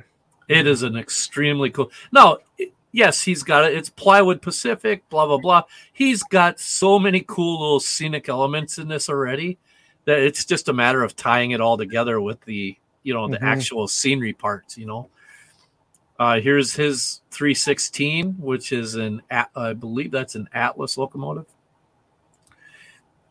RS-27. Yes. Here's it is going over a bridge district. He has down on the Hiawatha district here, he had the 401 was one of the engines. I believe that's a GP7. That Minnesota commercial actually got. This is a real locomotive they got from the Bangor and Aroostook, I believe. That's what it looks like. Yeah, and this is the way it looked. And it wasn't on the railroad for very long, but yeah. So it can be modeled, and it can be modeled in several different ways. But this was a really, really, really cool variation on how to do even a shelf layout. It took a shelf layout to a different concept. Yeah, right. You know what I mean? It's awesome. So here's some of the engines in HO scale that are available or becoming available. This is I think this is a Bowser M630, I believe that is. And then Rapido, down here is the Atlas RS, or no, that's a C424 down here. Then you have Rapido has these three locomotives, the M420W. Believe they're coming out with, this is the RS18U. RS18U? Yep, that's the RS18U. Cool. And then this is a B36-7, I believe. So there are several of their engines that are available in HO scale. That's awesome. So you could start modeling this today. You could. Yeah. You could. I mean, you could break it down to whatever, if you wanted to make it like a long, like linear railroad, it would work really well with that. Or if you wanted to make it like what Dan Dosa did and just take little chunks of it and make little switching districts. So it's good for a switching layout and a basement empire. Absolutely. And the trains aren't necessarily, some trains are 5 cars long, some trains are 100 cars long. Wow. It all depends because they go between all the different railroads. So now this is, if you go and you look up Minnesota Commercial Railway, you can look them up. They got a YouTube presence, they've got Facebook, they got Flickr, they're on Pinterest. When Paul was talking about it, Railroad Picture Archives, I use those a lot. Local photos is one that I think is really highly underrated. Yeah. That one, the cool thing about local photos, railroadpicturearchives.net has the same thing, but local photos, you can also look up freight cars, and I believe you might be able to even look up trains, if I remember right. There's 2 other tabs that they have that you can look stuff up. In Railroad Picture Archives, they have a freight car archive also, and their locomotive archive. So check those guys out. Just search for Minnesota Commercial Railway on any one of these social media things.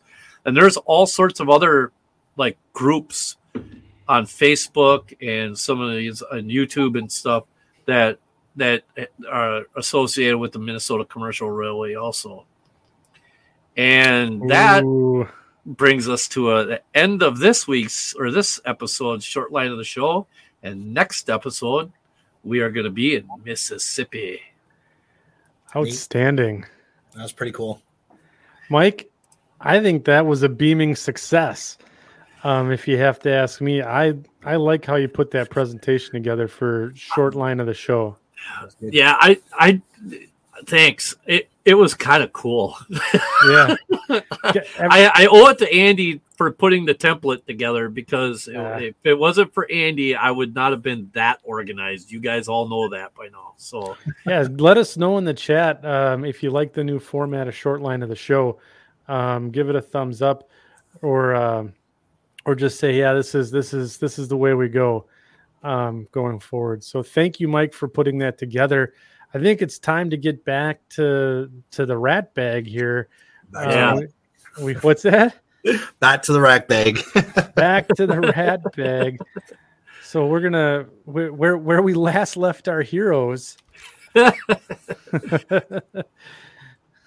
You're back up and running there, Paul. Well, it's not sharing here. Oh, I think I have you still shared. Oh, was he? Yeah, I had him up still on the thing. I can remove it when we can start over. That's fine. So would I go back to present? Yeah, we'll do the present, and we'll get it in there. But no, I thought that was fun, Mike.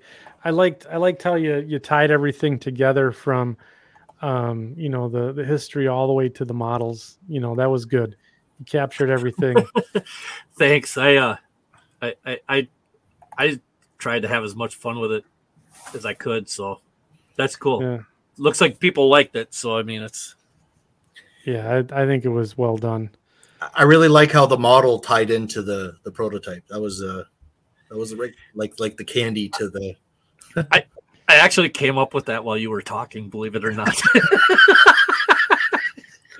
No, it worked out great. That was a great job, Mike. Thanks. Yeah. Okay, so are we ready to continue? I think we press on here, Paul. Okay, here we go. So we'll continue on. So to do all the little rust pits, dings, and scrapes, I found a really easy method to do this, guys. I like to take all the mystery out of the weathering process for everybody, make it so easy.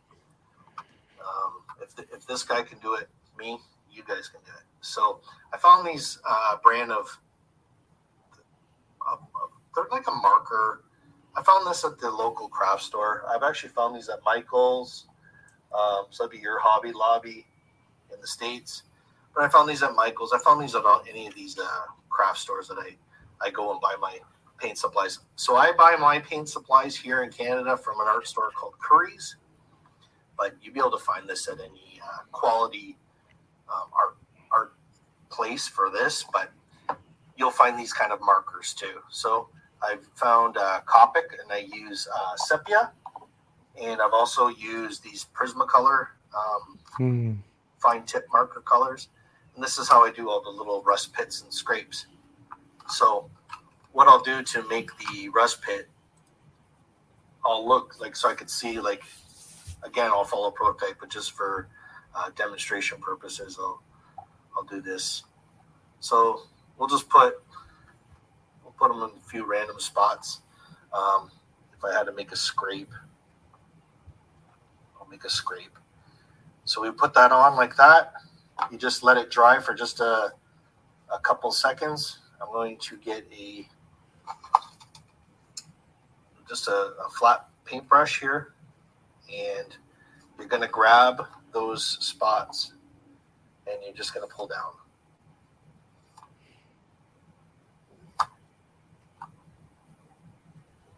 Straight down. And Straight then down. I go back, and I'll go right to the top of that little pull down, and I'll just dot again. So it gives me that capitalized effect on top of the rust scratch and rust pit. So I'm going to let that sit just a little tiny bit. Let that dry. Just blowing it to dry down quicker. And then I'm going to pull that down. And that's how you make all the little tiny rust pits and scrapes. So simple. That's what I get. If I wanted to make a really dark, I'll go and I can just capitalize on it again. I can capitalize on that rust out scrape, or I can get, they have the Copic black. So now I'll go with the black inside the little dot, and I can just touch very, very, I'll touch that with the black. Then it gives it that really dark rust. And you can see that little halo that's around it that the rust gets. So there, I hope you guys learned some simple little tricks. I like to call it you see those TikTok videos where the guy's like, what? No way. What? Love that guy. So there's a question from John Rose there, Paul. Is that a dry brush, or do you hit that with a little alcohol before That you was pull it down? just pure dry. Pure dry. Yeah, you're just using you're just pulling that little streak. That's just for the little streaks alone. That's it. That's awesome. That's good stuff. Everybody can use that trick. So now let's say we totally were not happy with this at all. So I'm just going to get a paper towel here.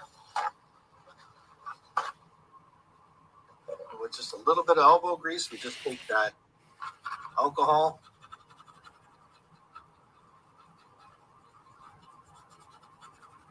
We're going to wash the car. So I didn't ruin it.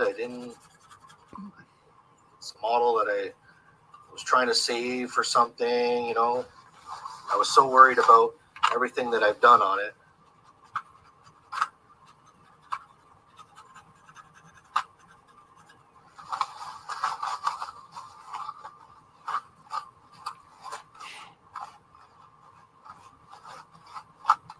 I can just take it off and start all over. Wow. Okay, now I have a question for you on that. Yep. Now, what if I have a car that I painted myself, a custom painted, and it's decaled, and I've got I've got dull coat over the top of it. I did something, I just don't like the way that looks. How worried do I need to be that I'm going to damage the decals with that, taking that alcohol to it after, you know what I'm saying? Yeah. So after you've painted it and you've decaled it, so I presume like you gloss coat the model after you've done it. You put your decals on, then you gloss coated the model again, correct? Sure. That's really how to if you really want to make a model where it doesn't show no decal sheen, that's actually how you paint it. You finish the model, you gloss coat it, put your decals on it, all your setting solution, and then gloss coat it again. And I guarantee you won't see none of the edges of the decal. Just as a former painter of all kinds of models, that's exactly how I do it. But when you put that I call it the finish layer of gloss coat, I make sure I put it thick enough that I'm getting rid of those decal edges. Because this method, if your decal was rough and it has that little ridge, so when you're going to pull those streaks, it actually shows up in the model. So you got to make sure that your decals are well covered. But once they're well covered like that, if you followed what I just said, weathering is exactly like weathering any other car after that. Okay. Yeah. Okay. So question. So you use 70% isopropyl alcohol. Yep. Do you use that over 91 or 99 for a reason? Never use 99 or 90. I use that to actually strip the paint. Yeah. So that's why you use 70% and not 91 or 99. Yeah. So true story. My nephew from Alberta came here, and I had a bottle of the 99, and then I had a bottle of 70. So I had told him, like I was showing him, I'm like, pour a little bit in your cup. So not looking at the bottle that he actually grabbed, he grabbed the 99. And I'm like, just put a little bit of alcohol and I'll run the streak. And he's like, Uncle Paul, he goes, the green's coming off this BN locomotive. And I'm like, you got to put just a little bit. He's like, I am. And it's like, I look over and I mean, like the model's getting back down to the black plastic underneath. Yeah. And I'm like, what the hell did you do? So I actually, if you guys go on my rat bag site, you're going to see there's a BN SD45. I actually had to fix it, and we made it look like an oil spill coming out of the doors of the locomotive. So we rescued it, and it was funny when he went back to Calgary, he was showing his friends, and they're like, oh, how did you weather that? He goes, well, you got to start with 99% alcohol. Oh, no. It was just a funny joke, and it becomes a funny thing now when we do the models. So let's go to the roof with the peeling paints effect. You got your salt chipping methods. You have all kinds of different methods, right? To do that. Everybody has their own method how to do that. Here, I'm going to show you mine. So yes, we use the Sharpie, and that's how I create the effects of the peeling paint on the roof. And Silver Sharpie. Ways in that. Really? Go around and just give little touches in the areas, and then that gives us that effect that you're seeing. Yep. Take all that mystery out of it. Just a Sharpie, and then when we hit it with dull coat again, it gives it that dull galvanized look. This is also very effective when I do my truck trailers. So I'll just pull up a truck trailer here. So here I just have a trucks and stuff regular trailer. You can see it's very blank and boring, but if you ever see a real life trailer, it's an extruded piece of aluminum that's on the side sill, and it's around the doors and all the door hinges and that. So it's just good to use the Sharpie, and you can just recreate that effect. Oh, wow. With your Sharpie. Helps to have a steady hand, too. The side sill. Yeah. We need to get that what no way guy queued up on a What? Something so No simple way. in your arsenal, and you can create some pretty cool effects. That's really cool. So this is just regular craft wire. I have a 26-inch gauge floral craft wire, and this is what I use to make all the airlines on my trailers. So just taking a cheap little trailer to make filler stuff for the intermodal, but you can see how that works. And then I'll go again. I'll do a second pass to make that aluminum. I will go around all the little detail here, and I'll have a pretty effective trailer when I'm done. Pretty cool. That's awesome. Yeah, that's okay. I mean, come on. Yeah, when I was I did the Toronto train show as an exhibitor, and I think the Sharpie stock went up. Yeah, I bet. We were finished. Everybody's like, "Oh, I got to go get that." And it was pretty fun. So let's get into trucks and wheels. So these are the pictures I used. Like this is like the effects that. Like where we were showing that Procore car earlier, where I see all the colors, and again, just whatever you find and you study. So I here we'll get into the next picture. So when I'm studying what I'm looking for, I'm looking at that texture of rust that's on the truck. I see gray, like I see that metal natural gray color. I can see the little white highlights. When I'm looking at it, can you guys see my pointer if I was to point out? Oh, yeah. Okay, so we can see the natural whiting highlights, right? You can see the graying of the truck, right? And I can see that natural dark red rust that's starting to form around the journal bearings.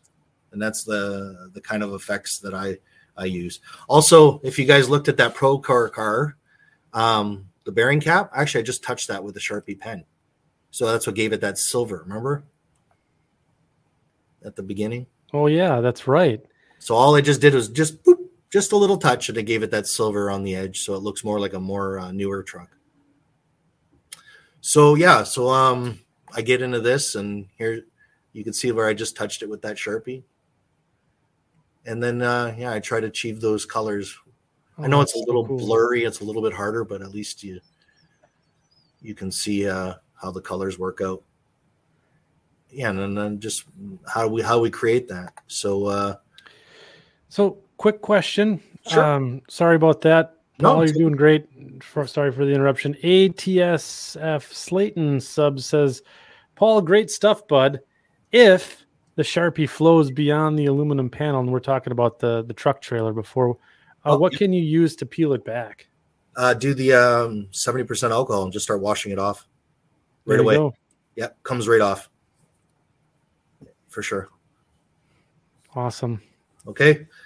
So we're going to get into our wheel sets because these are machined little parts, right? When we get their models. So make sure you guys clean them. Same with the trucks. Like I don't know if it's the release agent in the plastic, but that Delrin plastic, it's it just seems like it's got a coating on it. So if just the 70% alcohol in a little bowl, I just put the wheels and the trucks inside it to wash them off. I wash everything good, and then that gets it ready for paint. So we just wash off those oils from the machining because they're actually turned.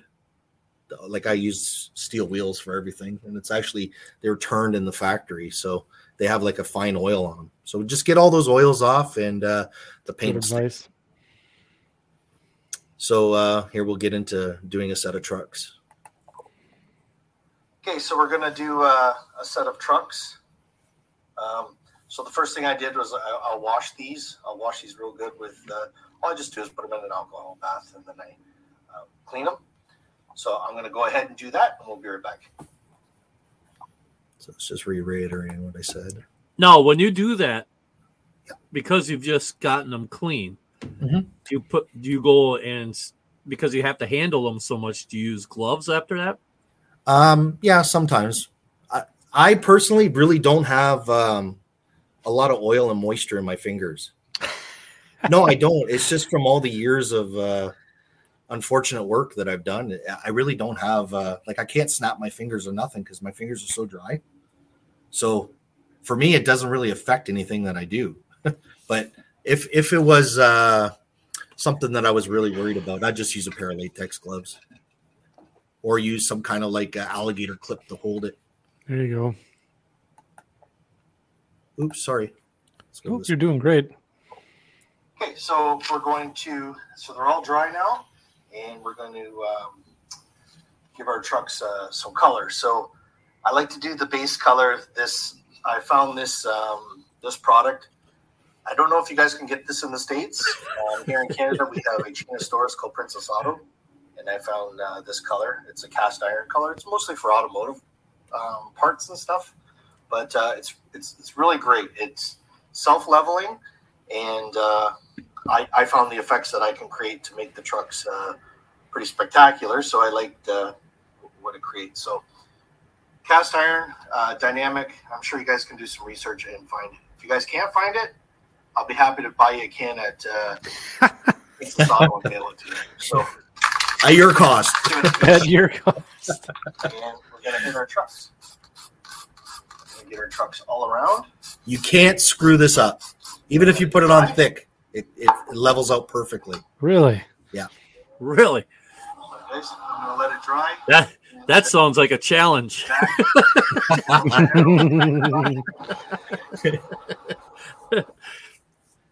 It works even with the really finest detail. So then we're going to get into our paint pens and our powders. It's the only time I use powders. Ready? So while we have the trucks drying, we'll just jump into the wheel sets. And I'll show you guys how to make the wheel sets look great. So I use the float wheel paint pens, paint markers. These are getting really hard to find now, so I can use the track painter as another one that I used. I've even just used the actual craft paint, but I like the way that this adheres to the product, so I'll do one in each so you guys can see. So all I'm just going to do is paint my wheel face.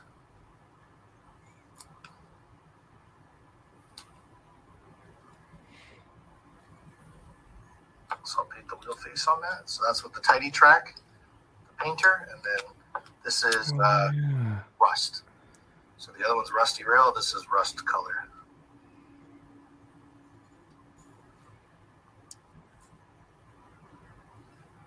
I usually do the front, the back, and the axle. I still have to put little resistors on it for myself for my wheel sets. So just bear with me, and you'll understand. But yeah, so we'll do the faces. Like I said, I usually do everything before I go to adding chalks and powders to the actual wheel face. So it's just showing you. It gives you the two options of colors. Oh wow, But, it's cool. Yeah, easy peasy. So easy. Okay, so I just went and got my truck from the paint booth. That paint dries really fast, so it makes it really good. Very productive if you want to weather stuff pretty quickly. So you can see now it's got that grayish tint to it. It almost looks like that real cast iron, right from the factory kind of look. And there you can see it compared to a factory truck. So you got that look, and then we're going to enhance it even more. So the first color, so I'll do it over top of my plate. The first color I use, I have this MIG rust color. I like to use the MIG rust, and I go inside all the springs and the hardware of the truck. So I go in there, I'll rust that up. And you can see I just give it an overall general look. Now this is where the pan pastels, I find, come in really good, right? So I go with like a little bit of this light brown earth color. I'll go and I'll brush around the truck with it. I'm going to go in here. I take a little bit of the black. I go down beside each side of the spring housing. I will take the gray pan pastel. Now I'm going to give the gray a nice little bit of an earthing tone over it.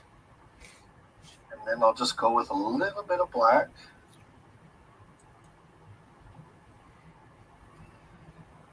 I just go. And then, like I say, I go back to that earth color that I have from all the mixes. I just give a nice light overall. There you have your truck surface. If I wanted to get that real, like you can see in the previous picture, that real rusty look around the journal bearing, I'll go in with a real fine detail brush, right? Like a small little detail brush. I pick up any of these rust colors. Really will work. It doesn't matter whose product, and then I'll get in there. I get inside that.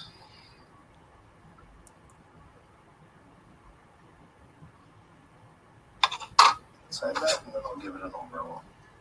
And now you got that nice reddish rust up inside the truck. So pretty simple how I do the wheels and trucks. Wow. So here's my question. Mm-hmm. Stump the stars. Do you save the residual that goes onto the pan and make a general dirt color out of it? Or what do you do with all that extra powder that's sitting on the pan? It comes up in the next video. Ooh, all foreshadowing. Right. Oh, we do have a question though that Tim Moran asked, and it's a good question too. It was a good question. So, sealing it. What's that? They gonna ask me about sealing it? No. He Tim Moran says, would you use a darker color for steam or transition era trucks with the solid bearings to simulate the oil leakage? Yeah, I would use a lot more of that pan pastel blacks. I'd use the blacks and the grays to give that that oily effect. And then same on my wheel faces once we get in the next one. Once we do the wheel faces, I would use a lot of that black and the gray and the earth color on the wheel face. And I'd leave it thick and chunky.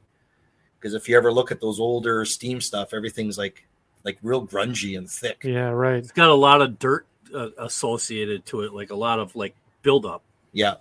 Ugh. It's good stuff. Oops, wait. Come on. Where'd my wheel one go? Uh-oh, I lost a video. Oh, he fits right in. The production values. I lost a video, guys. I am so sorry. So what I do is I take the wheel set. Yeah. I don't know what happened. So I just take the wheel set and I will take this all the scraps that's left over from all those brushings after all this time. It's just a mixture of like rusty faces, and all I just do is take that.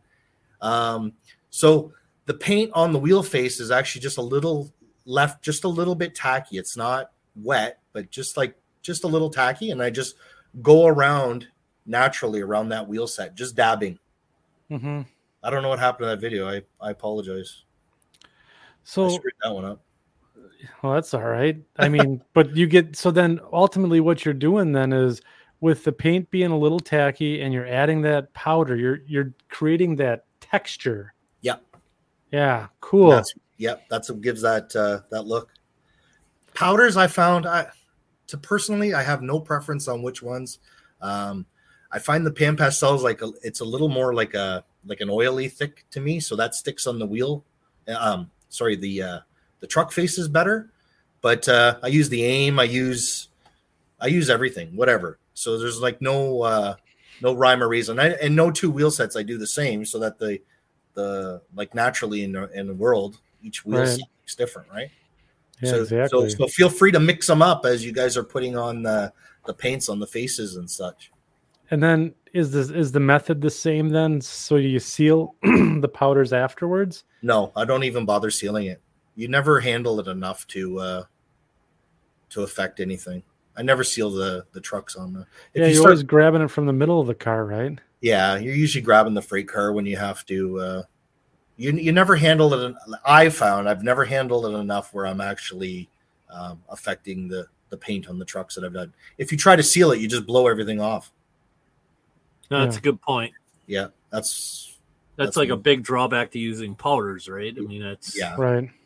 This is the only time I ever really use powders on the. Sometimes I'll go after, and this is a whole nother episode, but I'll go with the powder just on the door track and the door hardware, with like very little powders on the actual car product itself. So here's our tonight's takeaway, right? We don't worry about making our mistakes. We can wash this stuff off, right? Gotta at least give it a try, or at the very least, at least just give that shiny plastic car a shot of dull coat, just to make your model look more realistic. Nothing kills the whole presentation of a layout when everything's that shiny, brand new car, Yeah, right. I mean, just have fun, guys. This is all about having fun, and with this whole community, it's just great to share talents and tricks, and there's no real self-made guy. We all help each other. That's my big thing. We're contributing to something greater than ourselves. Yeah, agreed. Oh, hey, I hate to say this, but Dennis Lippert has something. He's got, listen to that, 2 hours in and no taco sauce. Yeah, we're coming to the end here. We're not even close to hour 3. Yeah, 2 hours and no taco sauce. It's a new record. Second section. It's a new second section. But I did want to. This is fantastic, Paul. This was really great. There's a couple more questions I want to get up there, and there's the swoosh, the transition at the end. He put a transition at the end and say thank you for having me. Well, you're most welcome. There you go. There you go. But does it work on couplers as well? So the wheel technique that you showed. Absolutely. Yeah. So that's actually a whole nother little thing. So I can walk you through it real quickly. Sure. For couplers, what I'll do is I'll use the powders on the around the coupler itself, and then I actually take a little file and metal file, and I'll file the very end of the coupler so it looks like the shiny metal on the end of the knuckle where the cars clash together. Oh, nice. Yeah, and it makes another where the wear marks are on the. Yep. Yeah. And then also the couplers actually work better. Take the burr off of them, and that's how it started. Like I remember just trying to file a coupler, the knuckle, because there was some on the KD on the 58. There was a little bit of metal, and I was filing it. And I'm like, holy shit, that looks great. So I've always kept it like that after. That's fantastic. So I love that you added your email there. So the folks that are watching the show tonight, you have no problem taking questions or comments from them? Absolutely. I'll make sure I answer every single question. You guys send me an email. I'll definitely have an answer for you. If I don't have it, I'll figure it out for you. Yeah, I know that Derail Daryl asked a question early on about doing some stuff for people. So if you want to, I'm not going to say, hit up Paul, but that would be an appropriate question to ask him via the email there. So give him give them a shout there at the Gmail address on the screen. And any other questions? For sure. Outstanding. Okay, so I did want to say this is fantastic presentation, Paul. Thank you for doing this for us. This.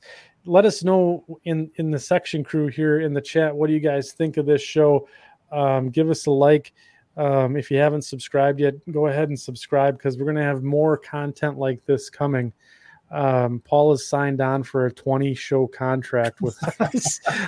but we have an opt-out after 15. Yeah, so, we can have a club buyout after. Yeah, we have 15. A club buyout after 15. So yeah. I mean, it's fantastic. So, any questions while we close up shop here? Get them into the chat while we still can. Paul, you said that you had something special that you wanted to share with us tonight top of this. Yes, absolutely. So I actually have two things special. Guys, if you guys make sure you guys got to hit that like for Mike and Andy on the YouTube site. And I have a gift I want to present that we can raffle off. I actually have two. So I have a Green Bay and Western shirt, but I only have a medium. So if you fit into a medium, I have a shirt we're going to raffle off. And I have a freight car that I'm working on. I've done the roof paint peeling effects. I got some little bit more to do on the bottom, but I have just a generic 50-foot freight car that we're going to give away for everybody. So make sure you guys you like and subscribe to Andy and Mike here. So how we're going to do this this evening then is we're going to go ahead. Ooh, are we going to do our spinny thingy? We're going to do the spinny thing. Oh, again. I like the spinny thingy. That's so awesome. The spinny. We're going to do the spinny thing. Wait till you see this, Paul. This is awesome. This is the fun bit here. This is kind of cool. So what we'll do is we're going to go and we're going to do hashtag rat bag. David Winter, I said the same thing before the show even started. Yeah. What's that? He says, have you seen this crowd? A medium. Well, it might be a good tapestry we can hang on a couch or something then. Yeah. At least just frame it like a jersey. Yeah, there you go. A dog shirt, maybe. Yeah. So we're gonna do. I'll bring this up on the screen here. So hashtag rat bag. Why don't you go ahead and put that in the chat? We'll raffle off the car first. So let's get those entries in there. The car's got. I've got all the coupler details. Got the airlines on it. I even done underbody. Full underbody. Ooh, wow. Full underbody. I'm still working on the underbody. I still have to finish weathering the bottom, but you can see I put in all. It's that way. It's got all that detail. So if you guys are running your layout, you can see all the hanging brake detail. And ooh, that's a cool look. That's a slick looking car. So I have a friend that got a divorce, and we were helping him with his estate, and this is the last of it.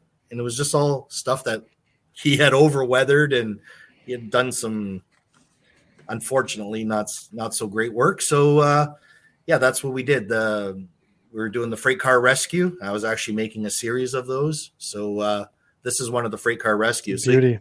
Like even if you'll see this patch, so this panel, like when I was trying to wash the bad weathering off, it actually messed it up. But see, we just turned that into a neat little trick. So. Yeah. Isn't it funny how some cars just do that? Yeah. It's only like one little 3-foot area, and it'll just be the rest of the car will look fine.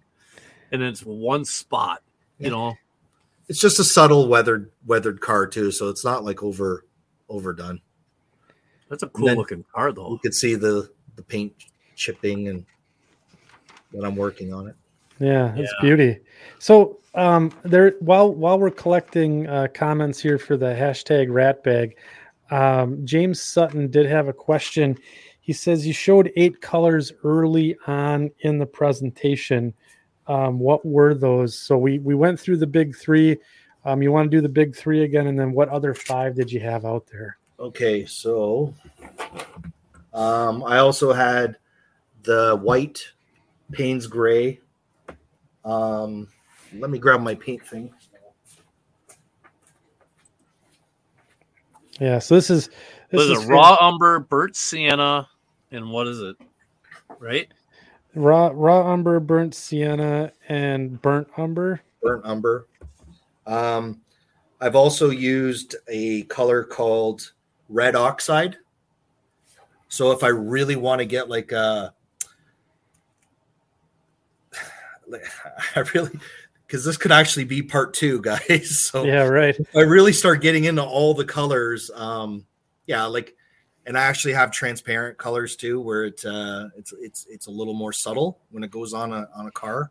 But this this red oxide, if I want to do like a real heavy rust line, or like especially on a hopper car, like coming from the catwalk supports, like that's where I would go with really, really, really fine hair brush, and then I would go with that real fine brush, and then do that little tiny streak, and then pull it with the big flat guy.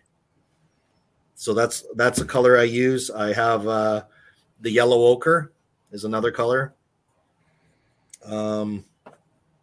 Yeah, that was the colors. That's what they were. Okay. So are we ready to do the deed here and draw?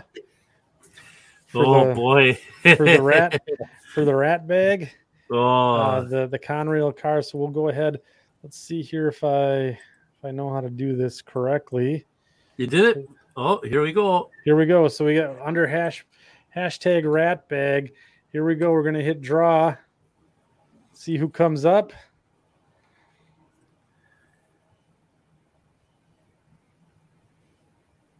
Thomas Lamasi. Wow, I gotta go redo the car real quick, because if it's going down. Now there's no pressure at all. Yeah, no pressure at all, right? Oh boy. Yeah. Well done, Thomas. And I think what we'll do is we flashed Paul's email address up there. What was it again? Ratbag railcar. Yeah, at Gmail. Gmail.com. Yeah. And it'll be in the show notes. So yeah. So get in contact with Paul, and he'll get that shipped off to you. Yeah, for sure. Just give me your address and that, and I'll mail it out to you. Well done.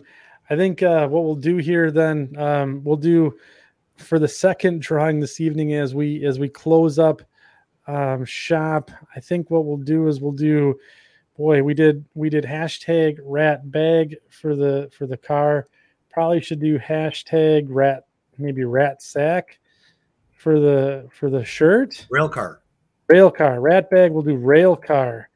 Hashtag rail car. Rail car. We'll do hashtag rail car for the shirt. Let me Didn't get we have that up backwards. There. What's that, Meow? Shouldn't we have done hashtag rail car for the rail car? Yeah, production values.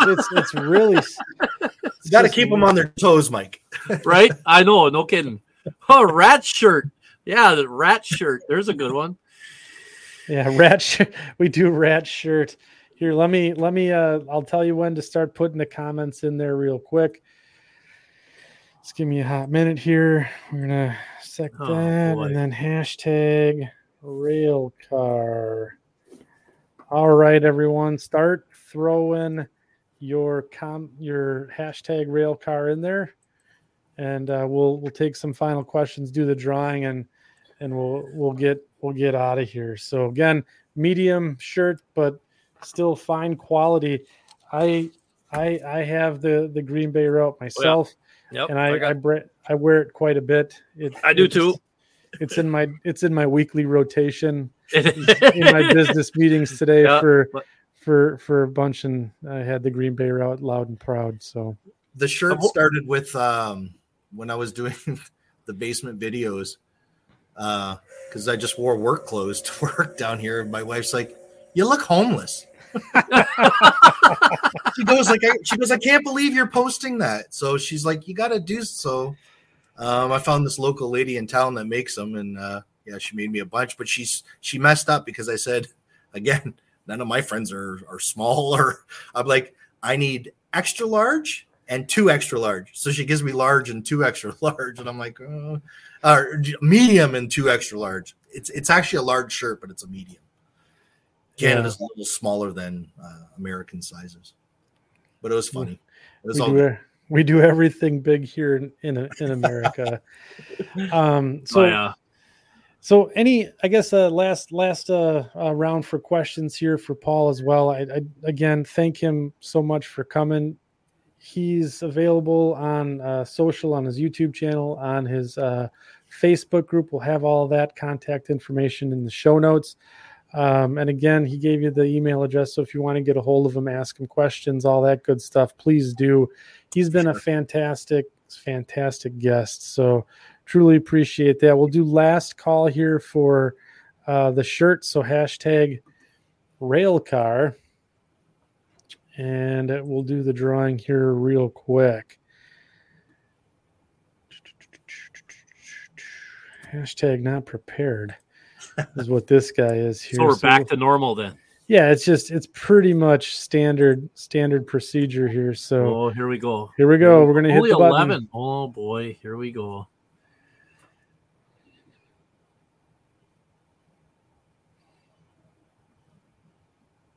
Otter Creek and Rio Grande. All right. Wow. That's beautiful. I think he had posted that's going to be a wall hanger. That's all right. That's good though. Yeah, so that's great. So I guess while we wait for any last closing remarks here, Mike, what'd you think of tonight's show?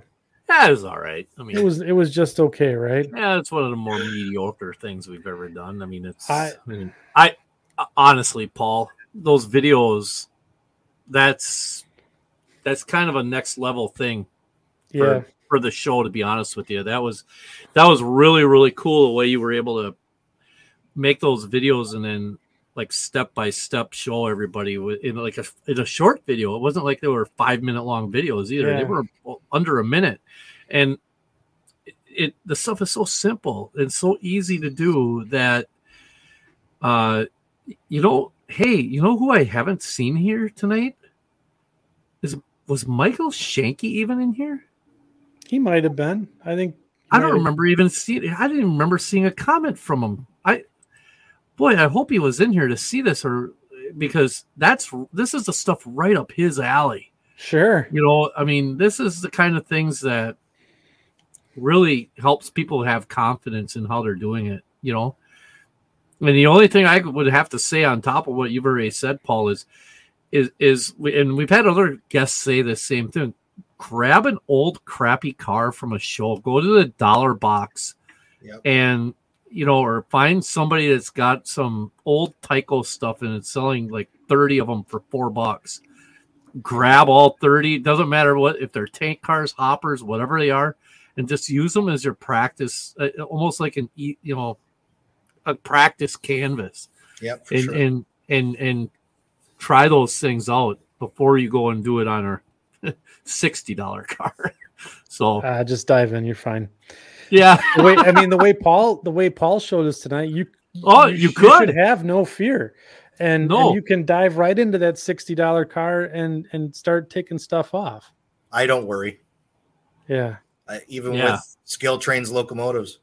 Wait till you guys see what I'm going to do with this this new SDL 39. I got all of them. So I'm gonna. Oh man! Remember the 587. The 587 at that point should be almost orange and black. Yeah, where it was coming back through. Yeah, I have I got a couple of CN Jeep 40-2s. It doesn't fit my era, but I wanted to always make the model where the primer is coming through the sergeant stripes. So I'm going to be working on one of those. That's one of the series I'd like to do for my YouTube channel and show everybody how to do that. Because that's a little more an in-depth project. There's a lot of taping to make that, like a lot of putting tape down to make the stripes in the fades correctly. And I got a few things. I like to do things too for other people that would not fit in my general area. Because like, Mike, my timeline, I modeled 1993, the Green Bay and Western. There wasn't a lot of graffiti back then. Like, no, not a lot. No, like you caught a few, but like not like today's cars where they're just plastered. So I still like to do that. I like to do that stuff, but it doesn't fit my time. And it's one of those kind of models. Somebody might approach me and say, "Hey, do you think you can do it?" And I'm like, "Oh yeah, let me try that." Or I'm always up for the challenge to. And my friends all challenge me. Oh, how do we do this? Or how do I make those stains with the coffee being thrown out of the window of a locomotive or something? So I'm always trying to recreate those little steps. So I'm always up for a new challenge. Let's just say that. I've told Ralph this in the past, and he's actually done it, and it actually looked really, really cool. But when you're doing locomotives, if you're out the back door of the locomotive, every day, my right shoulder rubs against the side of the engine as I'm going down the steps. So that's always a wear mark where that's like the one clean spot on a locomotive is where the people like step down. Rub up against it. And rub up against it. The rest of the engine could be all dirty. We're going to have that one little spot that's going to be clean. If my one friend is still in the audience, Boxcar Will, I did a Chicago Northwestern Jeep 50 for him, and I did that effect. Yeah. On the back. And I did another, I'm trying to remember who I did the other one for. I did the Wash Me. You write the, oh yeah. All I just did is after I've weathered it with the toothpick and just went, wash me. Nice. Came out, yeah. Well, you see all sorts of stuff written on the side of the dirt. Yeah, fantastic. So, Paul, we went ahead and added your YouTube channel to the chat again. Make sure you check out Paul's channel, subscribe, check out his videos. A lot of cool content out there, and he's going to have tons more stuff coming. And then his Facebook group, the Rat Bag Rail Car Model Weathering, that's in the chat as well. It's also in the show notes and description. So make sure that you guys are checking all of that out.